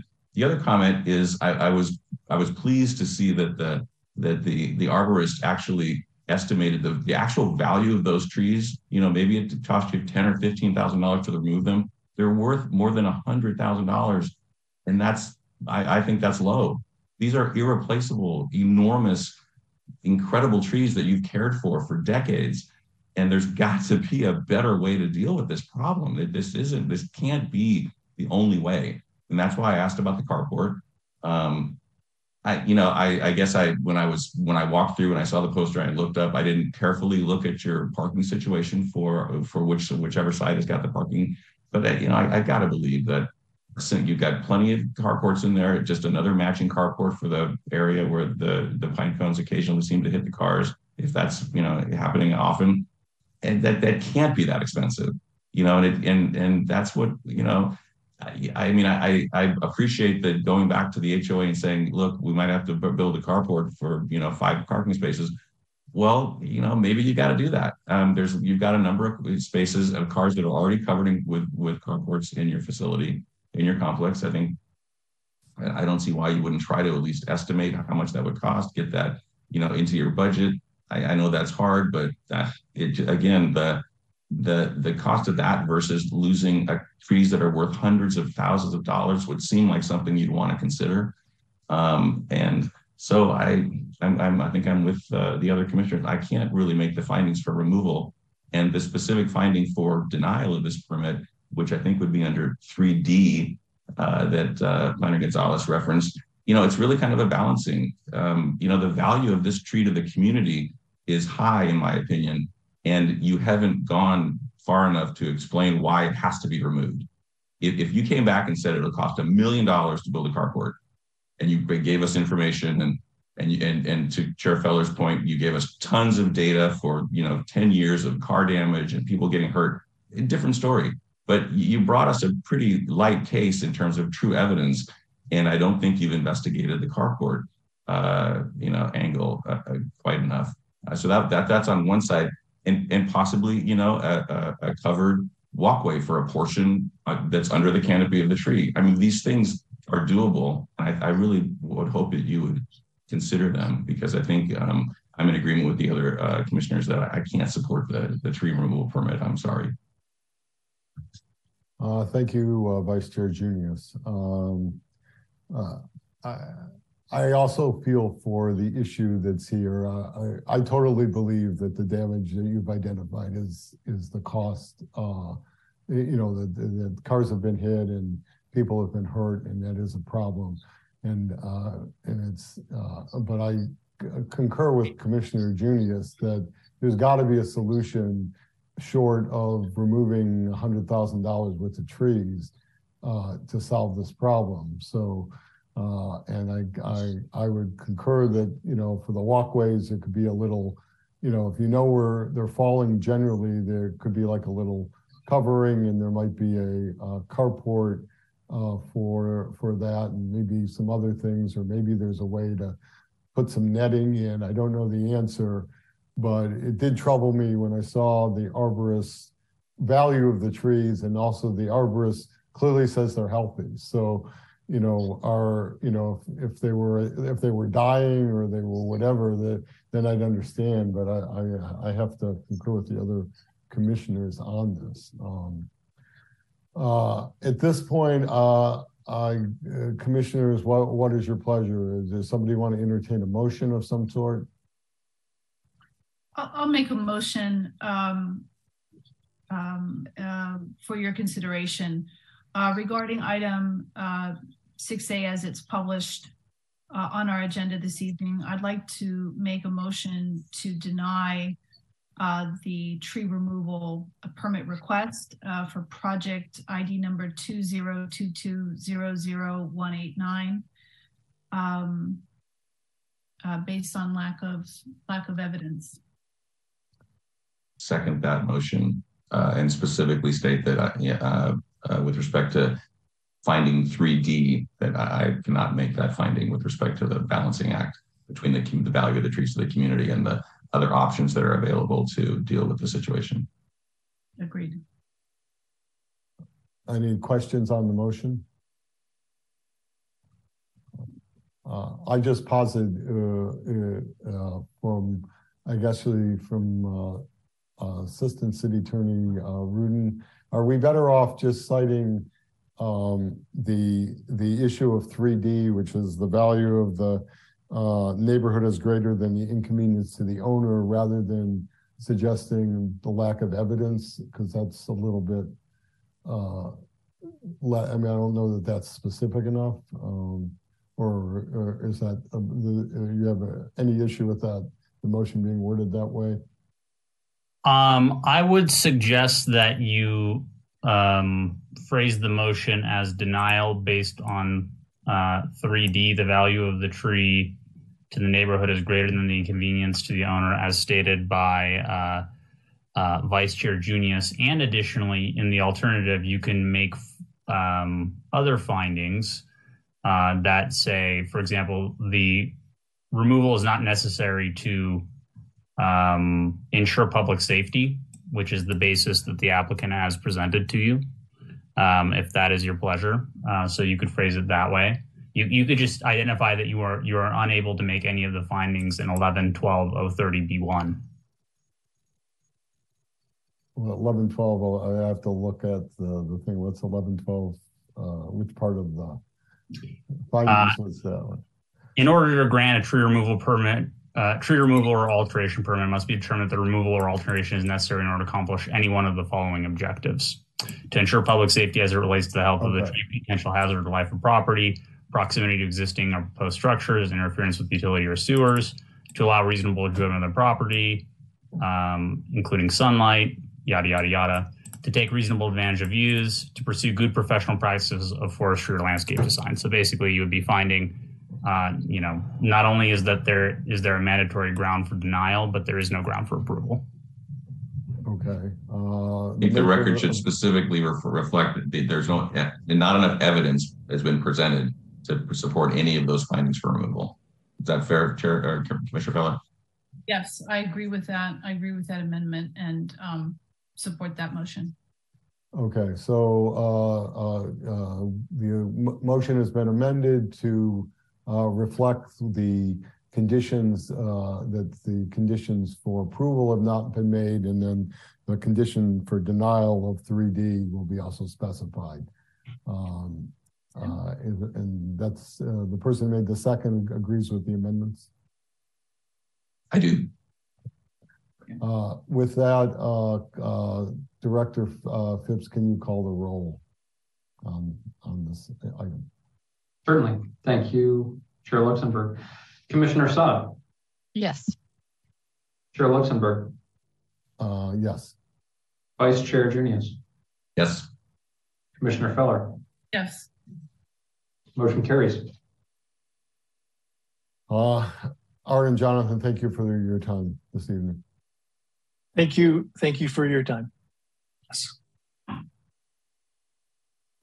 With that, we're going to move on to item 6B. Before we do that, I missed one item that I would like to go back to. For the sake of the public hearings, if each commissioner has any ex parte communications related to the public hearing portion of our hearing this evening, if they could so state. Commissioner Feller. I have no ex parte communications to declare. Thank you. Commissioner Saad? Nothing to declare. Thank you. Vice Chair Junius? Nothing to declare. And I also have nothing to declare. Thank you all. Apologize that came out slightly out of order. At this point, we're going to go to item 6B, which is a public hearing about 3 Curry Avenue. I will turn it over to Director Phipps to initiate that item. Thank you. Thank you, Chair Luxembourg, and I will pass the mic to Contract Planner Magda Gonzalez to present.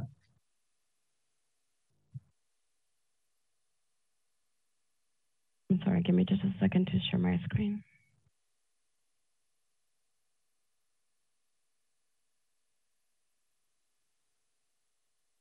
Second item that I am presenting to you today is a request for 3 Curry Avenue, the Hudson residence. The applicant is Melissa Kim with Future Architects, and the property owner is Mr. William Hudson. The request is approval of a design review permit, a conditional use permit, and an encroachment agreement.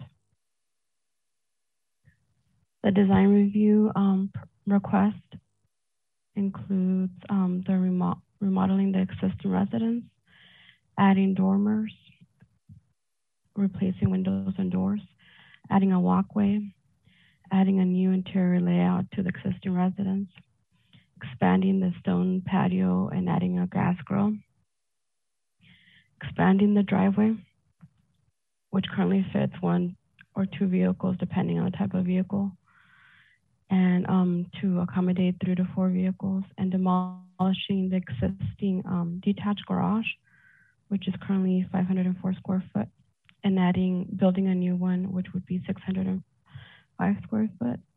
The existing garage extends outside of the property line onto the right of way.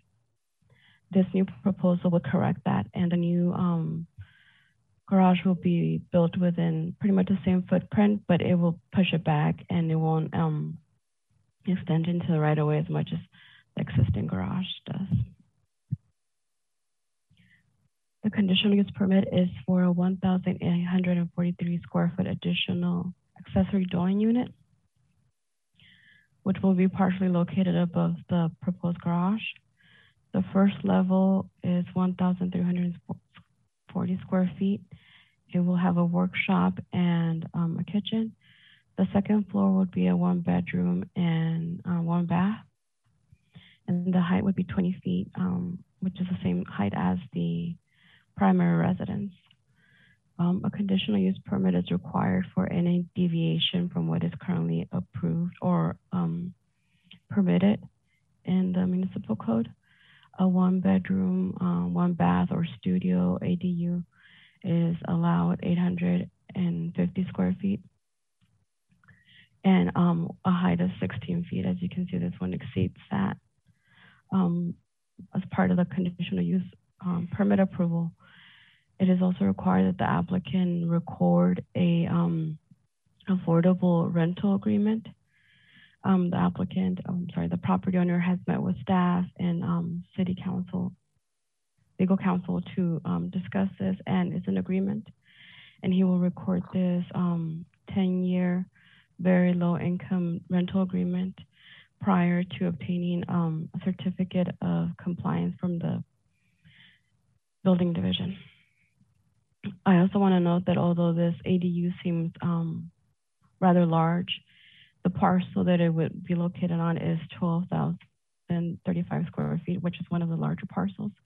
And where they're proposing to locate it, it wouldn't impact views from the neighbors. The neighbor to the side, which is 7 Curry, and the one in the rear are at a higher level than where this property sits. There's an encroachment agreement already in place for the retaining wall adjacent to the garage, and they obtained the property obtained an encroachment agreement to remove and replace that one back in 2014. The request is for 2 retaining walls. One will be adjacent to the garage as circled here. That one will be 10 feet tall.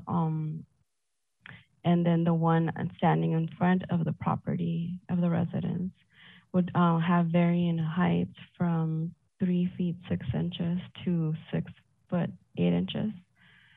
And it wouldn't be visible to the property owner, to the surrounding properties, because I'm not sure if you can see, there's this light gray line, my cursor's over it. That's an existing fence. So as you can tell, the property, that retaining wall sits further back.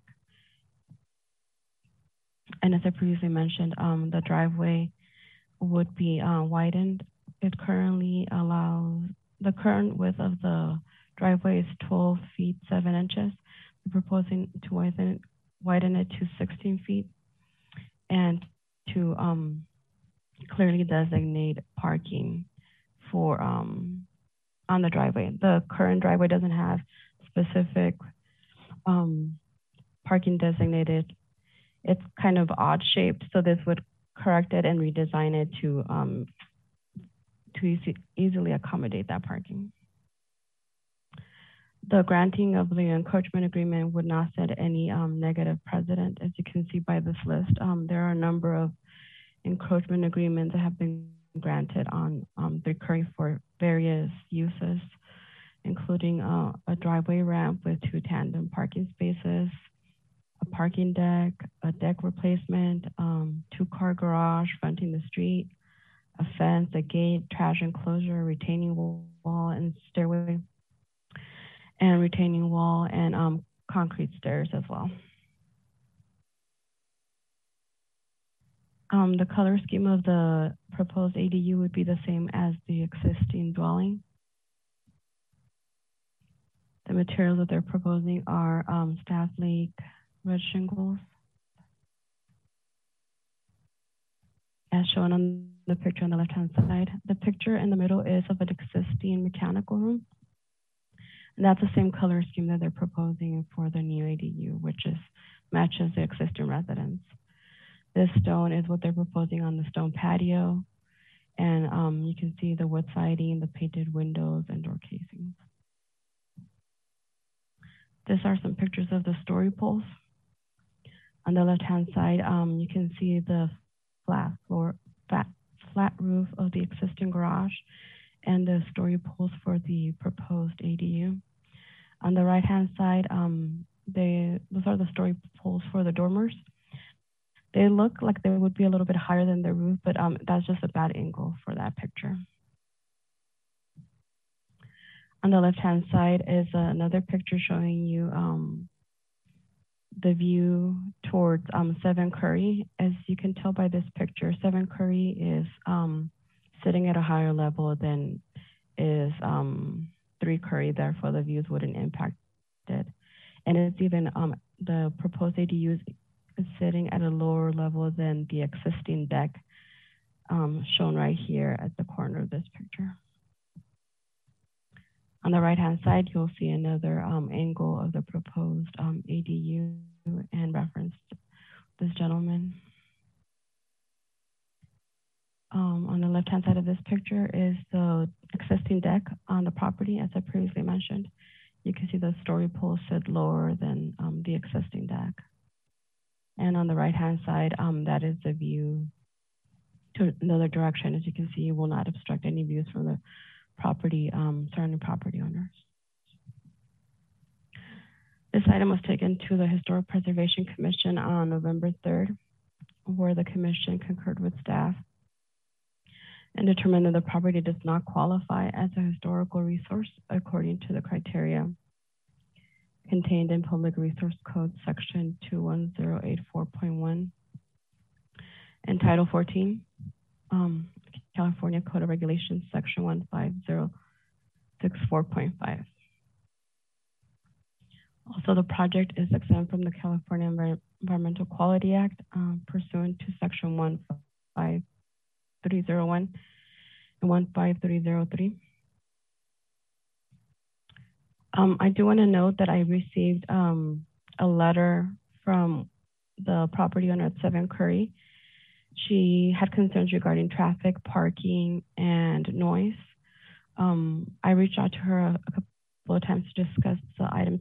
She didn't go into further detail, but the property owner did provide a letter from his general contractor indicating the measures that they will take during construction and that they are proposing to carpool, for the employees to meet somewhere else and carpool one vehicle to the site as to not obstruct any road parking, and that they'll conduct their operations during regular business hours that are allowed on the municipal code. And that letter was provided to the resident at 7 Curry. I didn't hear anything from her after that. She just requested to know when the planning commission hearing was going to take place. For a summary of the findings, the project is consistent with the general plan for the neighborhood. It is an overall enhancement of the existing site features, and the proposal maintains the design character of the neighborhood and district, as the exterior of the existing main house will remain the same and the new accessory dwelling unit will be built in the same character as the main house. The design and location of the project maintains adequate light and air for the project site, adjacent properties, and the general public. The landscaping, fencing, fenestration deck configurations are all within the style of the existing house. And the large size of the parcel can easily accommodate the proposed size and the height of the ADU without significantly adversely affecting the views, privacy, or access to light, air of neighboring properties. Also, the proposed encroachment is compatible with the surrounding area and will not diminish visual or physical enjoyment of the street. Such staff recommends that the Planning Commission adopt the resolution to approve the design review permit, the conditional use permit, and the encroachment agreement for the project as proposed, subject to the conditions of approval. Alternatively, the Planning Commission may continue the hearing for additional information and or project revisions, or direct staff to prepare a solution for denial stating the specific reasons any one or more of the findings cannot be made. That concludes my presentation. The applicant, Melissa Kim, is on the call, as well as the property owner, Mr. William Hudson. Thank you, Ms. Gonzalez. I want to thank you for your report, and also this was posted for the prior meeting that it needed to be canceled, and that allowed time to get comments in and questions and clarifications, which you then got your report reposted with those corrections. So appreciate you doing that. At this point, it will be time for questions from staff. I will start with Commissioner Saad.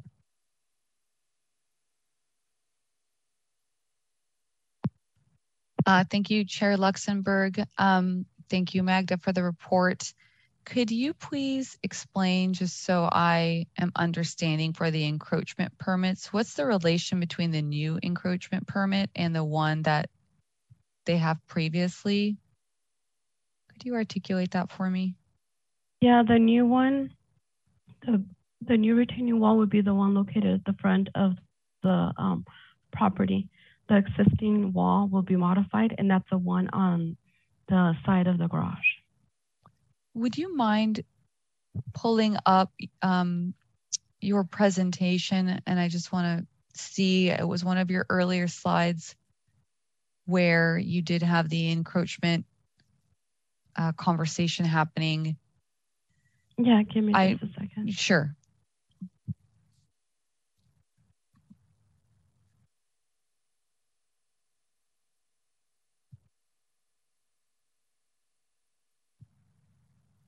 That's the one. I might have misheard you, and so that could be where I'm having a hard time wrapping my head around it. Did you say, could you go over what you said on this slide? You had said that there was that the line that's behind, is that where the encroachment is currently? So this line right here is a property line. Okay. This circle here is labeling the proposed retaining wall. There's a retaining wall here, but it's going to be modified. And this is the new retaining wall. This area highlighted in yellow in the bottom is a new retaining wall. Okay. And what I had mentioned, which probably caused confusion, was that the line where my cursor is placed is a fence, not a retaining wall. I was just wanted to indicate that the retaining wall wouldn't be visible to other neighbors because there's already vegetation and a fence on the site. And is that fence then, if that property line is back there, is that fence currently within an encroachment? I didn't find any encroachment specific to the fence, but I imagine it is because it has been there for a while. I also couldn't find the original encroachment agreement for the retaining wall adjacent to the garage. I just found this newer one from 2014 to remove it and replace it. Okay. And I think maybe if the applicant is here, I can ask the applicant. I think I'm having a little bit of a hard time rectifying, unless my fellow commissioners can correct me, that the property line is all the way back there and there's an existing fence, but I don't believe I saw a fence being included in any existing encroachment. So the current encroachment permit that's in front of us this evening does not cover the line that you were just showing us, correct, with that fence? The existing fence? No. Okay. I just want to make sure I'm following all that. Yeah. And then thank you, Magda, for showing that. And I did have one question, and it's a little nitpicky, but I was looking, so the ADUs to be 1,843, and I saw that in more than one place, but I did see on page 6, so I believe that's what it says in the the conditions of approval. It has the breakout of 1,340 for the lower level and 503 for the top, which adds up. But in the staff report, I believe on page 3, I saw some different numbers. So I just wanted to make sure we're all looking at the correct. So under the conditional use permit on the staff report on page 3, sort of halfway down that big chunk of text, it says the applicant is proposing an 1,843 square foot ADU. And then it has a different square footage for the first level. It has 1,062 square feet. And then it has the same 503 square feet on the second level. So I just want to make sure that we're definitely saying that the ADU is 1,843 square feet. Is that correct? That is correct. There should have been, that was a typo on my part, and I should have corrected. I believe, I thought I had on the latest version of the staff report. Okay. So we'll move forward with understanding it's definitely the 1,843 square feet. Okay. And I think actually those were all the questions that I had for staff at this time. Thank you, Chair Luxenberg. Thank you, Commissioner Saad. Commissioner Feller, would you have any questions of his staff? Thank you, Chair Luxenberg. And Magna, thank you also for the presentation. I do have a couple questions here, and the first round is sort of around dates of drawings versus dates of comments. I just want to make sure that what we're looking at, because in attachment 7, the Southern Marin Fire conditions of approval are based on drawings from May. And if I'm looking at this correctly, which, again, I might not be, but you need to help me here. The project calculations are completely different than what's on the drawings that we see in front of us here. And I guess the vegetation management plan is not approved yet, or I don't know if there's a better planting plan that we have, but can you just help me understand if those comments in attachment 7 apply to what we're looking at here? Because these plans are dated September 1st. They do apply. Every time I've received any revisions, I always forward it to DPW and fire again. They won't change their comments if the same comments apply. Okay, but the project square footages look really different. It says the existing square footage is 1,415 and the proposed is 4,207. I mean, that's totally different than what we've been talking about. So I just want to make sure we're clear, for any action that the commission takes tonight, we have to be very clear, what conveys and what is maybe out of date and what needs to be fixed or revised. So can you help me understand this? Yeah, I can definitely ask them to revise that specific section, but the same conditions apply to the proposal as it was before and when it was revised. Okay, because that's a huge difference of square footage. And I'm not here to say which one's right or wrong. I just want to make sure that everything's copacetic here. Yeah. Okay.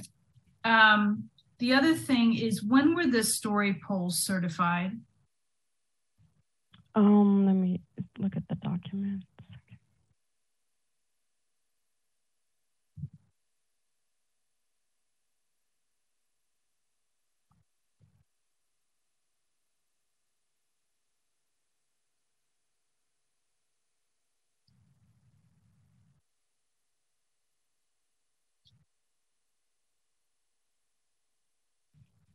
September 8th Okay.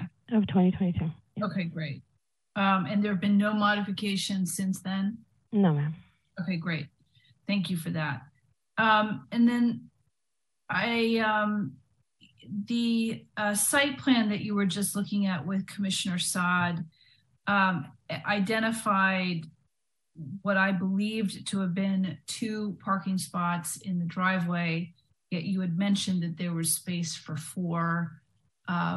It doesn't look like there's a lot of space for 4, but maybe there is. So can you confirm if there's space for 4 or if there's only space for 2 based on the drawing? It would depend on the type of vehicle. We're assuming that they will use the 2 designated ones and then the other area of the driveway for parking as well. Okay. So on the site plan, you have two spots identified. Correct. And then you would just tandem park behind those 2 other cars? Yeah. Okay. And what is the requirement for parking for that accessory dwelling unit then? Is it two spots, I'm assuming? There is no parking required because it is within half a mile of public transportation. Oh, okay. Okay. Which public transportation spot? There are 2 stops, one on Bridgeway and Pine Street and Bridgeway and Turney Street. Okay. All right, cool. All right. I'm glad you've clarified that. That's good to know. And then there's been, I walk past this property quite a lot and certainly did, more often during COVID for, your own sanity purposes, walking around the neighborhood. There's been ongoing tons of work on this property. Can you please, for the record, give us the chronology and history of all the ongoing work? What was permitted? What isn't permitted? What part of these permits are sort of making up for maybe work that wasn't permitted? And I don't know, maybe it was all permitted, so please forgive me, but there's been quite a lot of activity on this property. And so I'm trying to understand what work has already been completed that was permitted and what is really going on over there. I'm not aware of any unpermitted work. I am personally not aware of any. My understanding is that they had permits for the structures that are on there. So what permits in the recent history were pulled on this property? Give me just a second.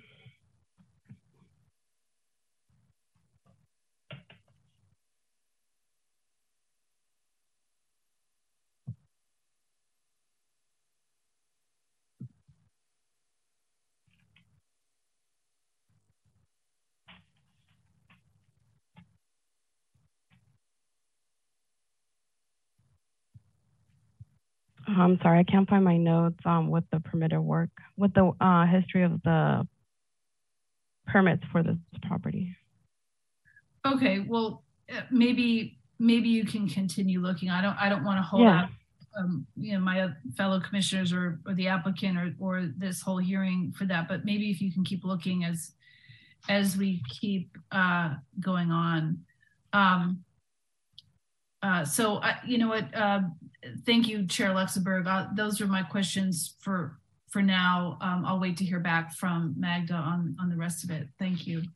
Commissioner Feller, thank you. Vice Chair Junius, do you have questions of staff? No questions for staff, thank you. Okay, thank you. At this point, Ms. Gonzalez, we're going to move on to the applicant. I note in your staff report, I just noticed this, the property owner is William Hudson and the applicant is Melissa Kim with Sutro Architects on behalf of the owner. You have the property owner listed under project information as Melissa Kim. So if you could correct that to William Hudson, if that's the correct item. Yeah, I thought that was corrected as well, but yes, I will correct.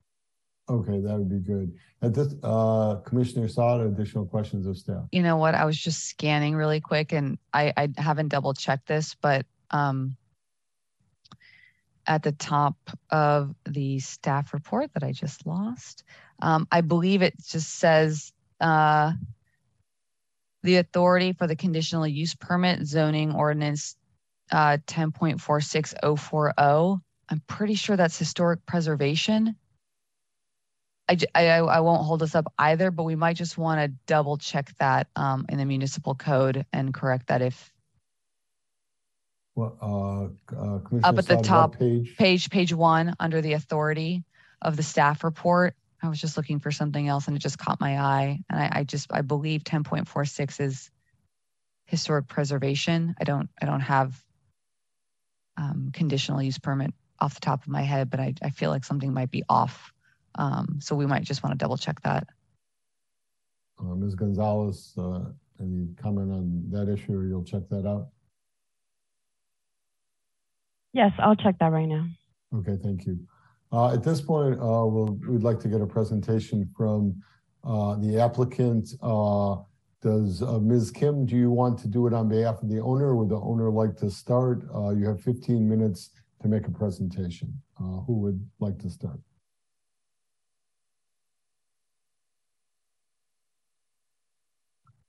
Zoom team, can you unmute both Mr.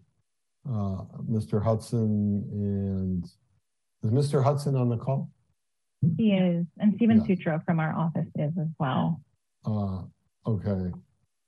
I don't see Mr. Hudson's video, but can we unmute Mr. Hudson?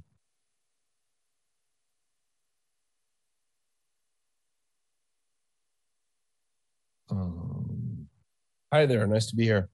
Okay, thank you very much, Mr. Hudson. So at this point, Ms. Kim and Mr. Sutro, who's going to be doing the presentation?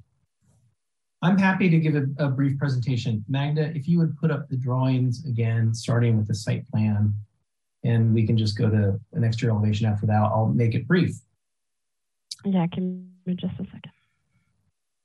Though the property is not found to be a historic resource, we're treating it almost as if it were. The project proposed for the house is to preserve the architecture as it stands, with the exception of adding dormers on the roof line to get more head height in the cramped attic space.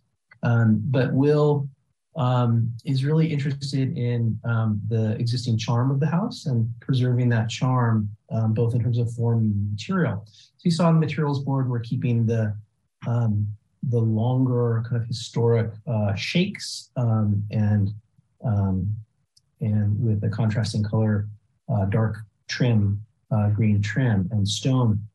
And the idea for the ADU, so he's expanding the home in the basement, rearranging a little bit of the spaces inside and creating a little bit more head height in the attic. And then the ADU, the driveway's very narrow, is not paved, is not really functioning. So we're trying to make the driveway safe and the mouth of the driveway safe, make the garage function. It's an old kind of carriagey kind of thing. And then Will wanted to create more space, like the idea of creating an ADU to increase housing stock and create flexibility for the use of the property. And so is using the idea of the ADU to create that flexibility, and the architecture of it is meant to be compatible with the main house. And so the palette matches, the details match by and large. And so that's the gist of it. We separate it, the garage needs to be replaced because it's falling down. And so trying to consolidate the construction effort and trying to be respectful of the existing house by giving it some space. And so the outdoor courtyard that is there and would be modified a little bit kind of creates an outdoor room that seems kind of charming in the hillside, responding to the topography. the hill gets quite steep in the back half of the lot.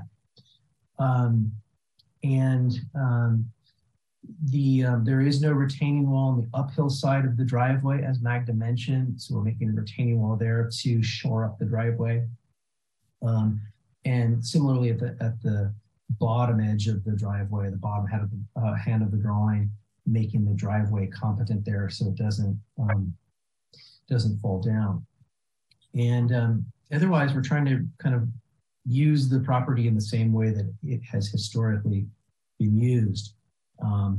And to answer Commissioner's question about what has been under construction for such a long time, I understand the sense of frustration about that the neighbors have had and the community has had about the construction. We are not the authors, me meaning Stephen and Melissa. We are the architect for this project. We are not the architect for the previous phase. The previous phase was the deck that's up at the top of the property. And there is a small bathroom, steam room on that deck. And that was done with a contractor that with whom Will has had, kind of a touch and go relationship. It's been a long process for Will, and he's looking forward to working with a builder that is very organized for this phase. So he regrets that it's taken so long and hopes to change that and finish the scope of work necessary to fix the property and make it stable in an efficient way. So that's all that we have to talk about, unless there are questions from the commission.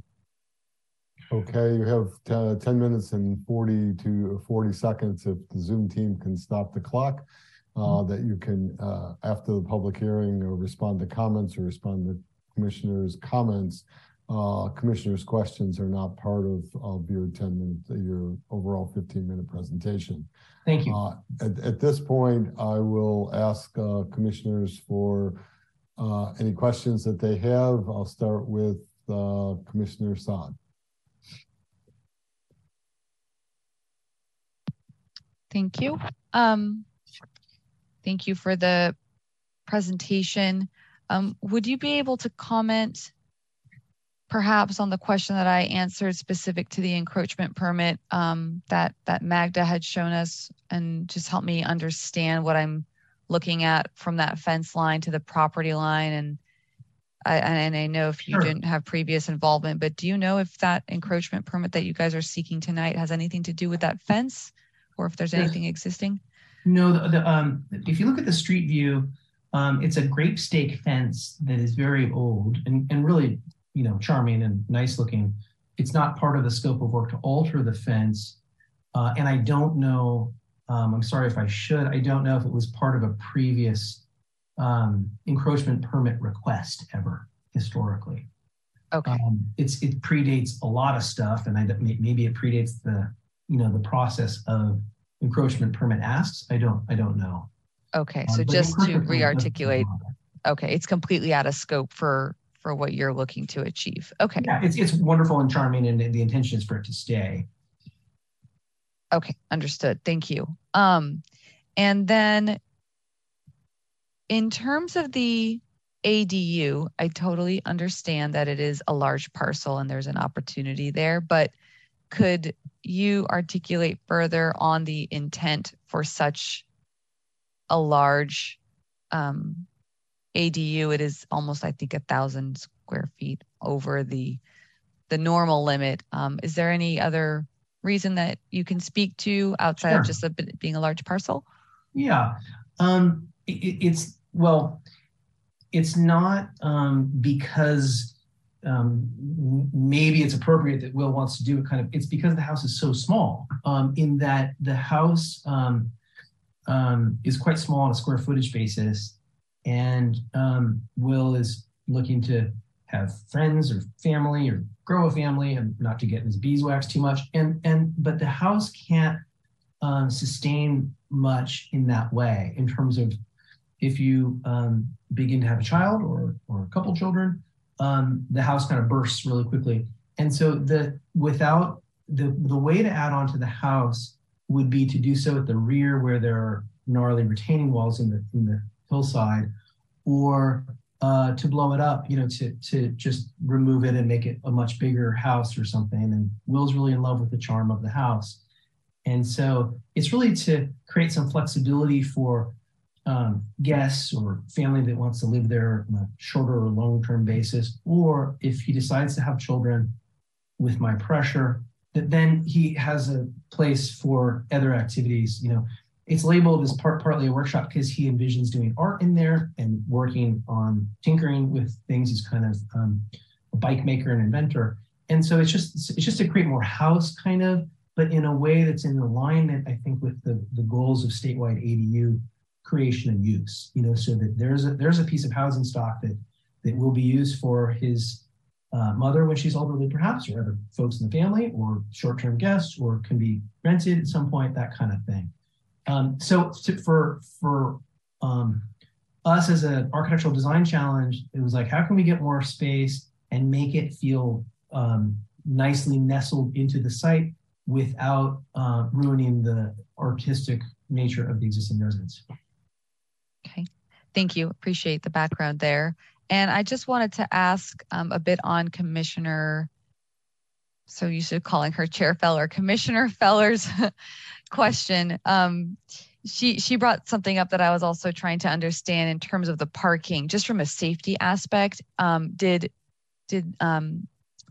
Ms. Gonzalez explain that correctly? Are we understanding that with the widening or the accommodation for up to 4 cars, are they intended to be parked in tandem in that way? Just wondering about the egress, and safety and turnaround.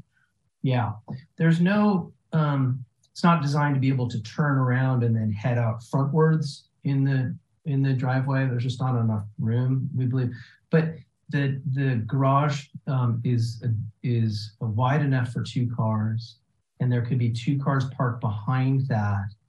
And so the idea is that the occupants of the house would park in the garage, hopefully, or if there's overflow or more, that they would park behind. And then if you had a function or friends over, that they would be able to pull 1 car or 2 cars off the street, so to not, burden the very few precious parking spaces that are along the street there.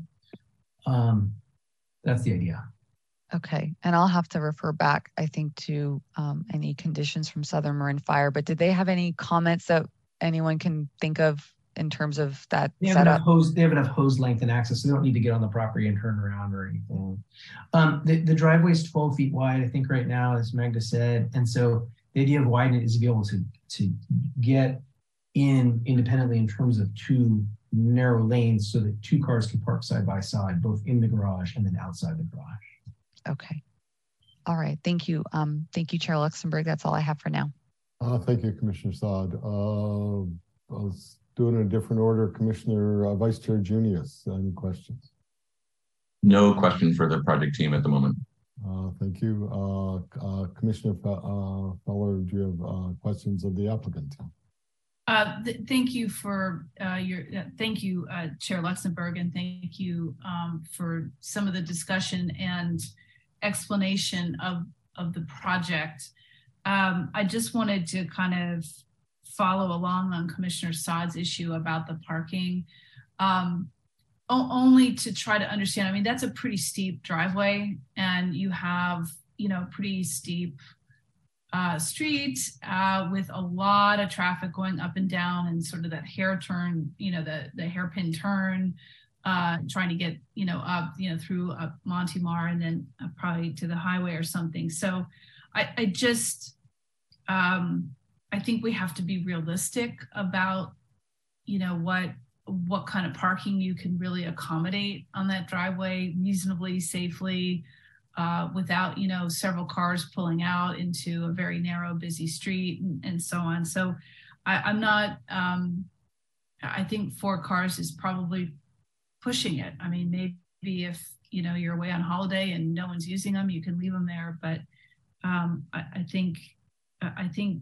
being tandem on something so steep and then on the street that's equally as steep is not overly realistic. Agree. I totally agree. Yeah. Yeah. But I'm assuming that you've looked at that and.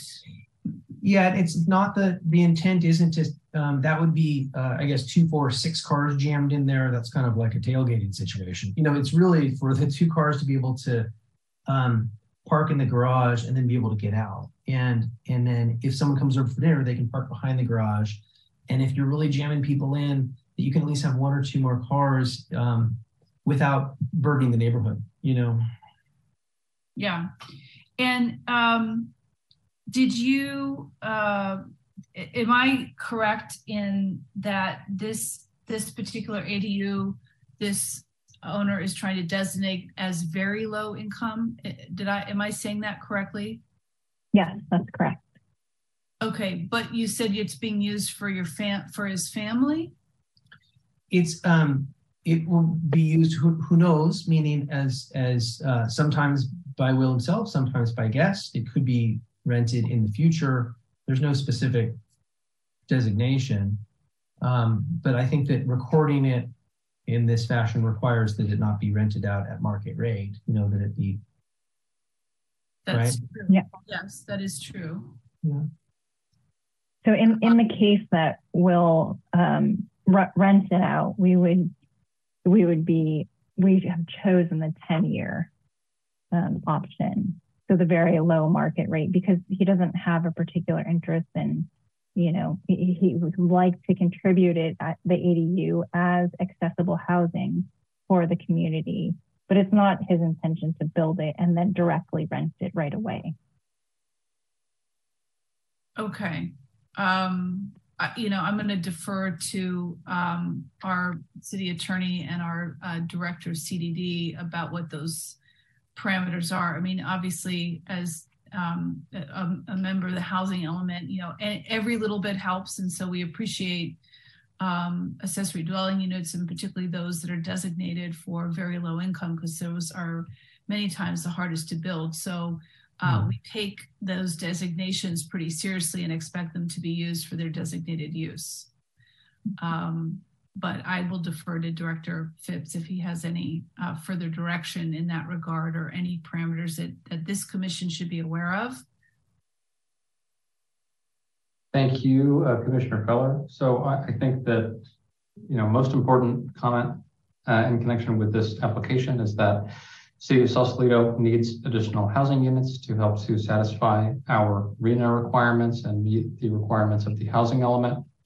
As far as the wrinkles associated with the affordable housing deed restriction, in the case that applicant owner is interested in having a family member or, you know, expanded family members reside in that unit, I think that I would want to defer to city attorney regarding compliance with the deed restriction. Sergio, if you have any comment, I'd appreciate that. Yeah, the proposed family member would need to meet the affordability requirements in the deed restriction. So if they are not, you know, a person of means that are, you know, meeting the affordability requirements to reside in that residence, they couldn't. And he cannot use or rent out or occupy that unless he himself meets those affordability restrictions. That's the purpose of the affordable housing restriction for a period of 10 years. So thank you for confirming. Yeah, appreciate that from both of you. So in other words, if you build it to be designated as an accessory dwelling unit and part of the housing stock at whatever level, whether it's market rate or otherwise, and in your case you've designated as very low income, which is as defined by the state is a percentage of, I think, the median income, then that's exactly what it needs to be used for. It can't be used as an art studio, and it can't be used as like an in-law unit unless it is rented under those parameters. Is that correct, Sergio? Yeah, it's section 1 of so the city has a standard affordable housing deed restriction, which it uses for various projects. Section A1 of it states that the ADU shall be rented to and occupied by a household whose gross income does not exceed 80% of area median income as determined by the U.S. Department of Housing and Urban Development and as published by the state of California's HCD's statistics based on the Marin County media income levels. So the only exception is with city consent, and typically the city is going to provide that consent upon demonstration, to staff that the owner has tried and is unable to find somebody who meets the affordability requirements to rent the property. Sergio, can I ask you, is it 10 years from the time it's rented, or is it 10 years from the time of the approval of when the certificate of occupancy? Let's see. From the date of the agreement. So typically when it's recorded. So when it's recorded. And what happens if they don't rent it for a while? Does that have any effect if they leave it unrented? How does that? I mean, it's a 10-year restriction. So they have to rent it? Is that what you're saying? They're supposed to. I mean, they can also not rent it and leave it empty, but again, nobody can use it for 10 years that doesn't meet the affordability requirements. So I don't see why they wouldn't have a very strong incentive to rent it. Okay. Commissioner Junius, you had a question? Thank you, Chair. And there is also an annual reporting requirement as well. Okay. Right. I think this is an interesting dialogue. I think it's very informative, so appreciate it. City Attorney Rudin, a couple more clarifying questions. I was actually under the impression that the very low income restriction was only for if you rented it. Does it say, I don't mean to put you on the spot in terms of the actual language you're in. Is it rent or occupy or rent and occupy? Because I think. Shall be rented to and occupied by. And occupy, okay, that makes it pretty clear. So theoretically you could leave it just vacant for 10 years and then it burns off and then it just becomes another piece of residential property with no restriction on it, right? Yeah. I mean, that is typically how most affordable housing works, is that you buy, covenant that developer, either because you've incentivized them or by some other means, you covenant them for a period of time. But, and that's why actually in your housing element, one of the ways that you can typically meet your affordability requirements is by providing incentives to re-up existing affordable housing and preserve it. Exactly. And then one final clarification question. The other options that I think the owner here selected this because of the relatively short 10-year burn off. If it goes, the longer you're willing to hold the restriction, the higher the income level, correct? Yes. Right. And if there's if the owner here decides not to agree to any rental restrictions, is it permanent? Or is it what happens then? Or is that? Well, the project's not approvable. So in other words, it has to be, so the ADU must have some affordability restriction. Yes, in order to meet the size exception. Yeah. Understood. Thank you very much. Very clear. Very helpful. And I will say that Sausalito's ordinance is a very unique creature, I would say. For most jurisdictions, there is no option to go to a planning commission and seek exceptions to whatever the ADU standards are. Basically, it's a ministerial approval or denial. Either you build and for most jurisdictions, it's up to, the state minimum is 800 to 1,000 square feet. Some jurisdictions are very permissive. They'll probably allow up to 1,200 square feet. But you propose something bigger than that, just automatically gets denied, and there's no possibility of seeking an exception or variance or anything like that. So understood. I think this is a unique sort of process to incentivize affordable housing by letting people have bigger ADUs. Yeah. And just to clarify, so if they had come in with an 800 square ADU, they wouldn't have to have this provision. No, and you actually wouldn't be even reviewing it. We wouldn't even ministerial. Okay. Yeah. Okay. So so thank you for the clarification. So I mean, it is a good dialogue, and I'm glad that that's on the record, and it's pretty clear that this is a purpose-built ADU that needs to meet those requirements that our Assistant City Attorney Rudin has laid out. And so that would be part of what we are approving this evening in that particular case.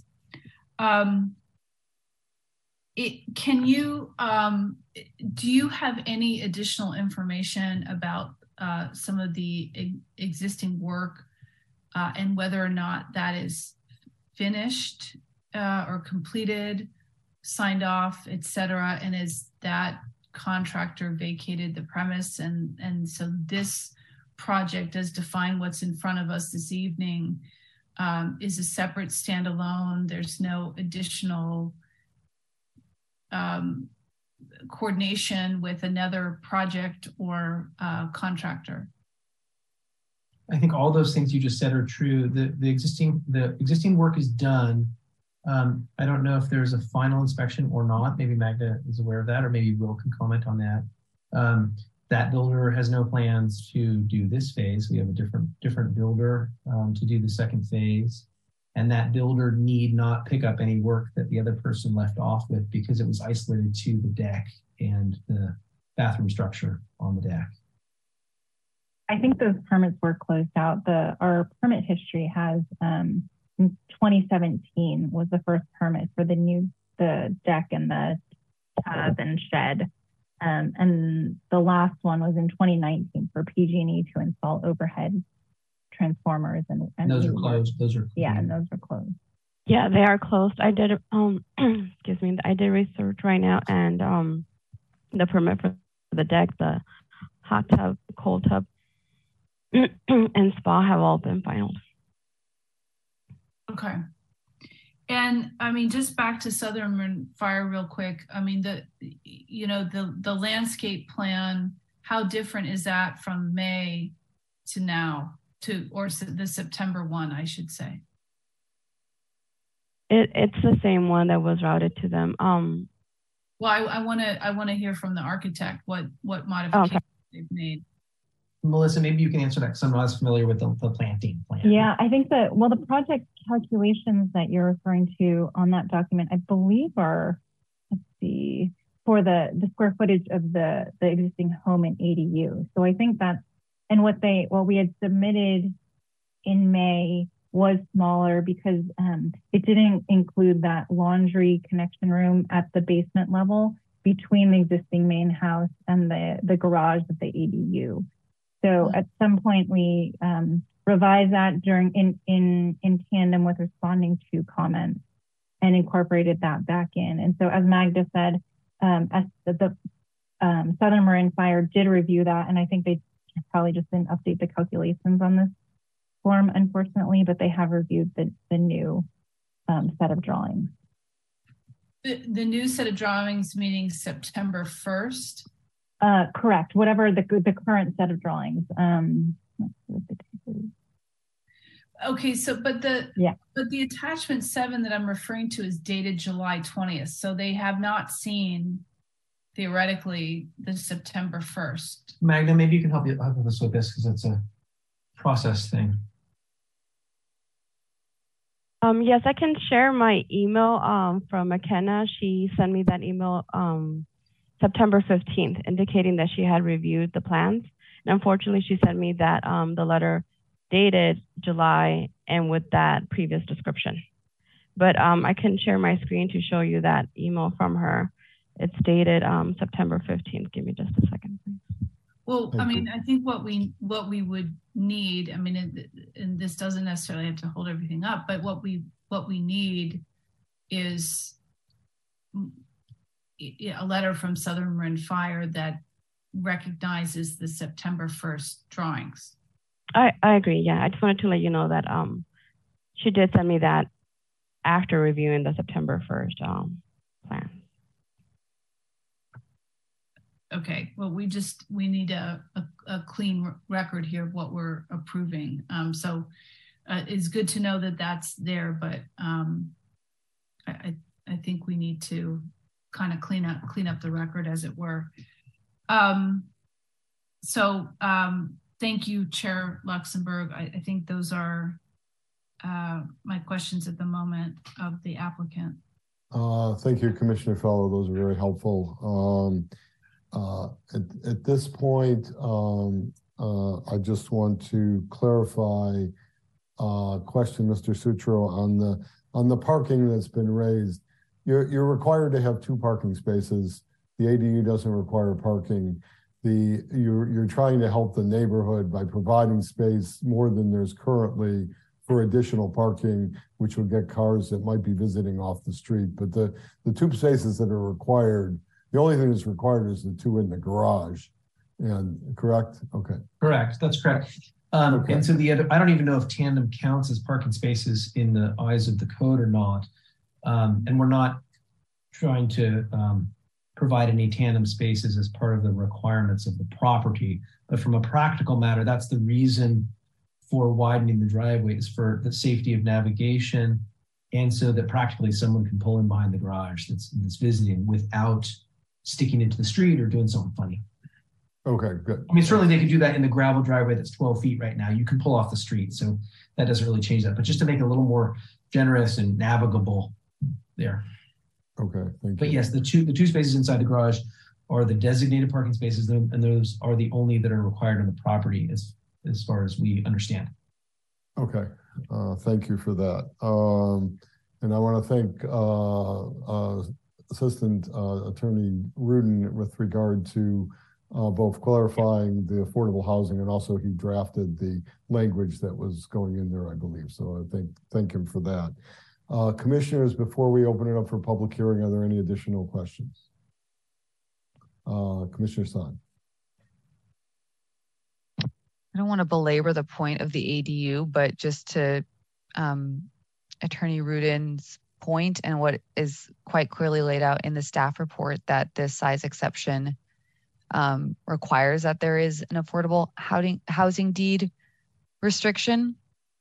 Just want to make sure the applicant does in fact understand that, because I feel like there is some confusion when I was asking about the ADU size, and to the points that you made. I think we've moved past that now, but just want to make sure that that's clear, because this would be his opportunity to potentially reduce his ADU if that's not actually his intention. I appreciate you saying that, yes, because Will worked with Melissa and with the staff and with the staff attorney, either through Magda or directly, to understand the limitations, restrictions. I just totally misstated because I didn't understand that. I thought it was at your election to rent it or not, and that is in many jurisdictions how I understand the rules to be. That is, it is at your election to rent it or not. Certainly is at your election to rent it or not. But if you don't choose to rent it in other jurisdictions, you can use it for your own use. And that may not be, that sounds like it's not true here. And so I appreciate you reiterating that. And Will, if you're listening or you want to speak up and say that you understand the restriction and what you are executing with the town, then that would be great, because I garbled it. So I apologize. Yeah, that's okay. I just want to make sure we don't end up potentially approving something that he also just does not understand, not to speak for you, but might not want down the line. So right. Commissioner Fellow, let's see if Mr. Hudson wants to. Yeah, I'd like to actually get his confirmation. He's coming on right now. Yeah, so. I was trying to unmute and I was having some trouble with that. So sorry. But yeah, I'm aware of all that. So is it your intention to rent this when it's finished construction as a low income or very low income per the yeah, if that's what's required, yeah. Okay. Thank you. At this point, if there are any other questions from commissioners, let's open it up for the public hearing portion of this item. So if anybody who wants to speak should raise their hand in the Zoom application.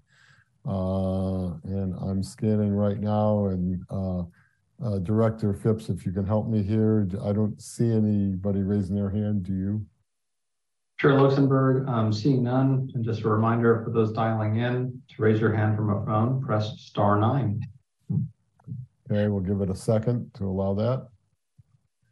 Okay, not seeing any, we will close the public hearing portion of this item. And I will turn it back to the applicant. You've got 10 minutes and 39 seconds. So Mr. Hudson or Mr. Sutro or Ms. Kim, if there are any additional comments, feel free to use all of that time or less of that time, whatever you feel you need. No, we're happy that you pose all those questions and clarify those things. And I think we can give everyone the 10 minutes and 34 seconds back. Okay, that would be fine. At this point, we'll bring it up to the dais, and if you folks can hang around in case we have additional questions after our deliberations. At this point, I will, who would like to start? Commissioner Feller, would you like to start this one? Sure. Thank you, Chair Luxenberg. I just want to really quickly just make a note that we did receive one written public comment in attachment 4 from, I'm assuming, a neighbor asking about parking. I think that we've already discussed that. Just want to make sure that that's on the record. But as this project stands, and based on the dialogue that we've had with the applicant and the applicant's team, I think there just may be a couple housekeeping items that we can condition for this project as to not maybe hold it up. I mean, one is I just want to make it really clear that the applicant has confirmed the intention of renting this ADU for low income, very low income at its completion. And I think that that's a very important piece of this. Because of the project and scope as it's defined, I would want to tie any demolition work to final design work. So we don't, because this sits on the corner and there's a lot of traffic and there's concern about that with contractors, I think we need to make sure that when this project commences, that both the demolition and the new design is finalized, and that those permits can be pulled together rather than sit through demo for 6 months and then you go through design changes and it holds up the design process. So I want to tie those together in this particular instance. I also want to make sure that we clean up this Southern Marin fire piece of it, so that can be a condition of approval to get that in place as well. But otherwise, I believe I can make all the findings. I think that there's been plenty of time for the public to comment on this, since it was also held up from the December hearing. So I have, I'm confident that this is a good project for the neighborhood.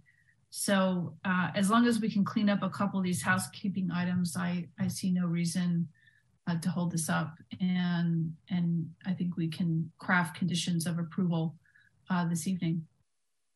Thank you, Chair Feller. Commissioner Saad. I concur with Commissioner Feller. I think I also want to just commend the applicant to choose very low income as a member of HEAC.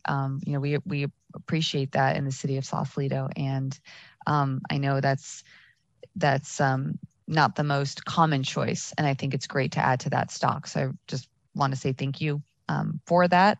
I think I'm on board with what Commissioner Feller is saying. I think we don't need to hold this up. I would like to see how those conditions get crafted just to make sure we're all on the same page here, but I would be in support to move this project forward tonight. Thank you, Commissioner Saad. Vice Chair Junius. Yeah, thank you, Chair Luxenberg. Yeah, good looking project here. I'm very familiar with Steven Sutro's work in the city. Excellent attention to detail. Nice little project here. I think I go by here quite a bit, and it's one of these unique little situations that you actually find pretty frequently in Sausalito. It's a very, you can almost not see the house until you're standing right down below the below the walkway there. So a little hidden gem up there. The applicant has a very nice piece of property, and I think this is a great addition. And I agree. I'm glad that Mr. Hudson is looking to provide housing for very low income. It's very admirable and appreciated. So I would be ready to move forward with all of the comments and additional thoughts and conditions as well. Thank you, Vice Chair Junius. I concur with everything that's been said. I think this is an excellent project. I think it's the benefit of very low income ADU is important to the city. This doesn't impact the neighbors. It's not, and it's respecting the architecture. So a great job on behalf of Sutra Architects here. I'm looking at the conditions. We have a condition we often use, which we would address Commissioner Feller's comments that says that no demolition can occur until the building permit is issued. So Director Phipps and Ms. Gonzalez, if you could draft that, pull that condition that we've used elsewhere to this as well. I'm looking at the affordable housing condition, use and rental. I guess I'd like to ask City Attorney Rudin, do you feel that the number 10 condition covers what Commissioner Feller was mentioning with regard to it being clear what that requirement is? What you said was what we understood, and it just says the applicant shall record in a form approved by the city attorney affordable housing covenants against the property, restricting the use and rental of the accessory dwelling unit to 10 years at a very low income level, 50% of AMI, or 15 years at a low affordable. Since we've decided it's very low, do we just delete the words 15 years at a low affordable? So it's the code to me reads that it's at the applicant's choice. That they get to pick, whether they want to do the slightly, the low affordable at a longer period or the very low affordable at a shorter period. So the condition of approval is to reflect that. I do recommend that it be recorded prior to issuance of certificate of occupancy. That makes it, basically as soon as it's ready to be occupied, that's when the clock starts on the affordability restriction. That gives the city the most bang for the buck. So. Okay, so we will add that wordage language. I'm going to go back to Commissioner Feller. Are you comfortable with very low or low as the recorded deed restriction? I'm comfortable. Yes, I could be comfortable with that.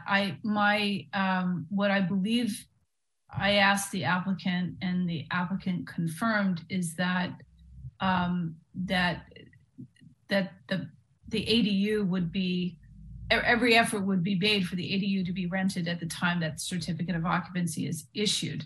So in other words, we don't want a very low income or even a low income ADU sitting around vacant for 10 to 15 years. We want it occupied. So that is part of the language that I would want in here. Okay. With that language, and we'll go back to that when we get to the motion on this project, and with the additional condition for demolition. And then with regard to cleaning up with regard to Southern Marin Fire, are you looking for just the concurrence from Southern Marin Fire that they had seen these plans? So if we get a letter from Southern Marin Fire that the date of the plans that they saw was the right date, that's really what you're looking for? I think they need to update their letter. I mean, what is in the package for us to approve has a July date on it, and we need it to reflect the September drawing. So they need to update what their findings are, more than just an email between McKenna and Magda. that letter, you know, needs to be referenced, you know, in files in City Hall. So let's get Southern Marin Fire to reissue that letter with the correct information in it. Okay, and if I can bring City Attorney Rudin back on, we can. We've been going to the possibility of not putting Marin Fire's conditions into our conditions of approval because you outlined potential issues with that. Can we add a condition here that requires exactly what Commissioner Feller just said as far as clarifying the date so we can approve this tonight? And with regard to that, is there wording that would make sense for that?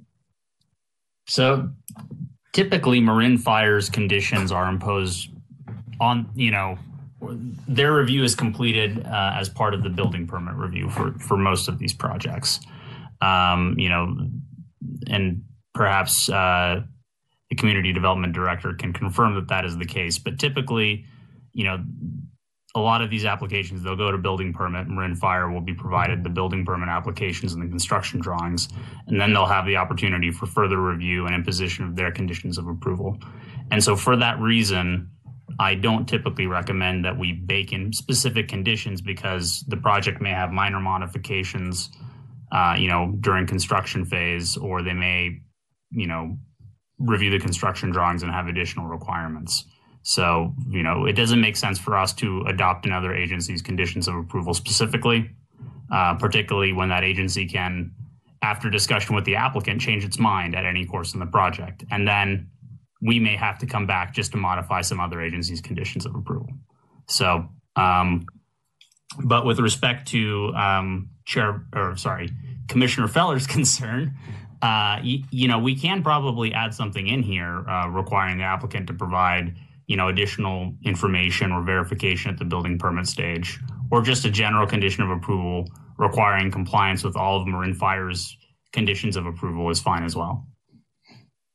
Yeah, I mean, this is for the applicant's protection too. I mean, it's not just for us to kind of, you know, push paper around. I mean, it's for their protection as well, because, you know, if Southern Marin Fire has seen the September 1st drawings, which is what the Planning Commission is, you know, theoretically approving, and they've made comment on that, there won't be, you know, such a huge difference between what July was and what September was and whatever the final permit drawings are for. So Sergio, I'm going to take your, you know, whatever you recommend to, you know, from wording to make sure that, you know, it protects all parties. So there's not, you know, if McKenna all of a sudden leaves Southern Marin Fire, there's no gaping hole in terms of what really happened and what she was looking at. So I'll leave that to you.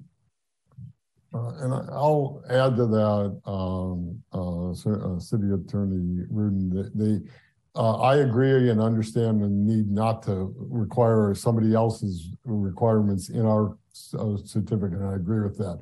What we don't want to have happen, however, is we don't talk to Marin Fire. Marin Fire comes in at the building permit stage, and then they require something which changes some part of the design, which then has to come back to us, which we could have found out if they were touched base early. So we want them to see the plans, chime in about what they see, because if they want a wall moved or they want sprinklers that aren't there, some issue, we identify that and it protects the homeowner, and then they know that that's coming and they're not changing things at the last moment. So we want them to see it during the review stage. We don't have to put their conditions in, but if the plans aren't right, we want to be able to say that they saw that and were aware of it, and you know they can still require things. But if they're going to require something, we want to find out about it now, not later. I guess is the practical thing. So we have to develop a system with them that allows them to review it early, don't put their conditions in, but make sure that they've seen it, and you know. So. I'll entertain if I can, I'd like to get a motion on the floor. If we can entertain a motion with these three modifications, does somebody want to make a motion to that regard? So moved. So moved. Okay. So is there a second? Can we restate what those modifications are, just to the extent we may need to change any language in the conditions of approval? Yeah, I was going to do that with a second, but okay. Is there a second? I'll second. Thank you, Commissioner Sod. So my understanding is there'll be a condition added that requires that no demolition permit will be issued until the building permit is issued. So even those are separate permits, there is an addition to the affordable housing condition number 10 that says that it's required at the time of certificate of occupancy that they. And that language is already in there. Prior to the issuance of. Okay, so and it says they have to. Well, they can't. Okay, so now this is maybe a picayune thing, but they can't rent it before the certificate of occupancy, can they? No. So they can't occupy it before certificate of occupancy either.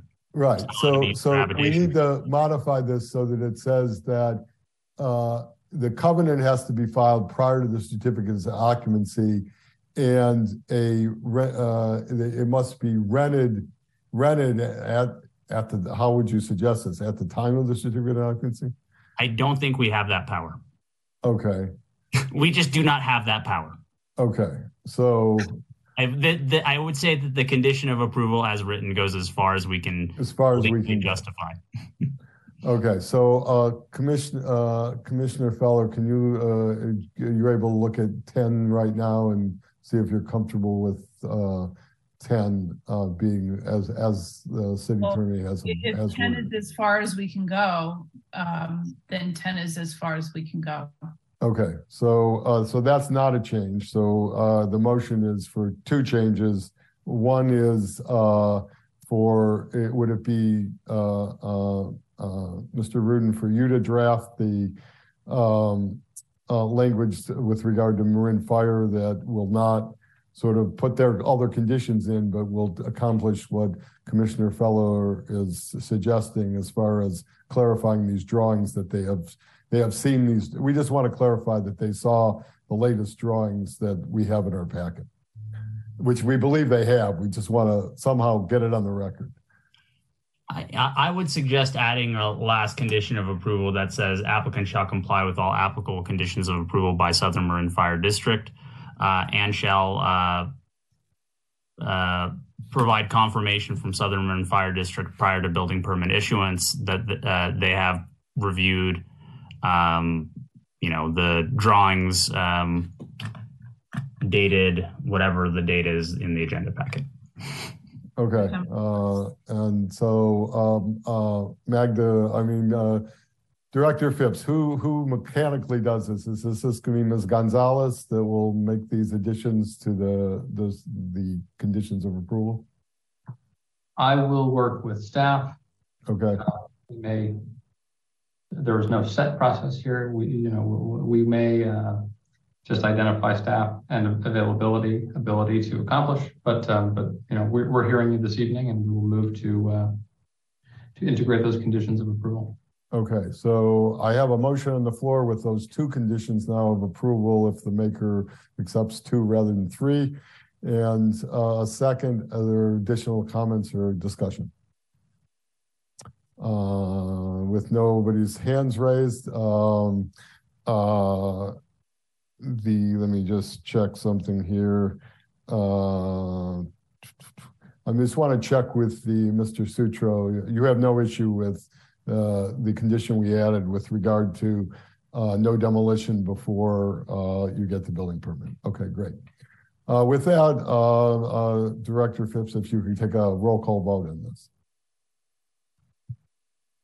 Certainly. Thank you, Chair. Commissioner Sod. Yes. Commissioner Feller. Yes. Vice Chair Junius. Chair Luxembourg. Yes. And we thank you for your application and proceed forthwith. Thank you. Okay, next item on the agenda. Director Phipps. Adjournment. That's right. To adjourn.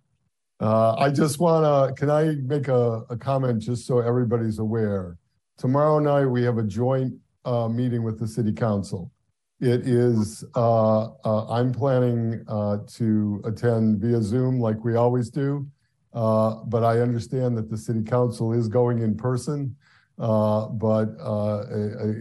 it might be helpful if we know that whether we're all doing this on Zoom or they have to create chairs for us or something in the chamber. Some people are going, some of the council will go in the chamber and some might not. So, but we can all do this by Zoom if we want. It's up to each of us to what you want to do. I didn't know that in person was an option. I only knew that it was a Zoom meeting. Okay. I thought they just voted to continue all meetings. They're electing to. So, I don't understand the history. Maybe Director Phipps can tell us. This isn't agendized, so I'm not sure we're allowed to talk about this, but I'll let Sergio let us know that.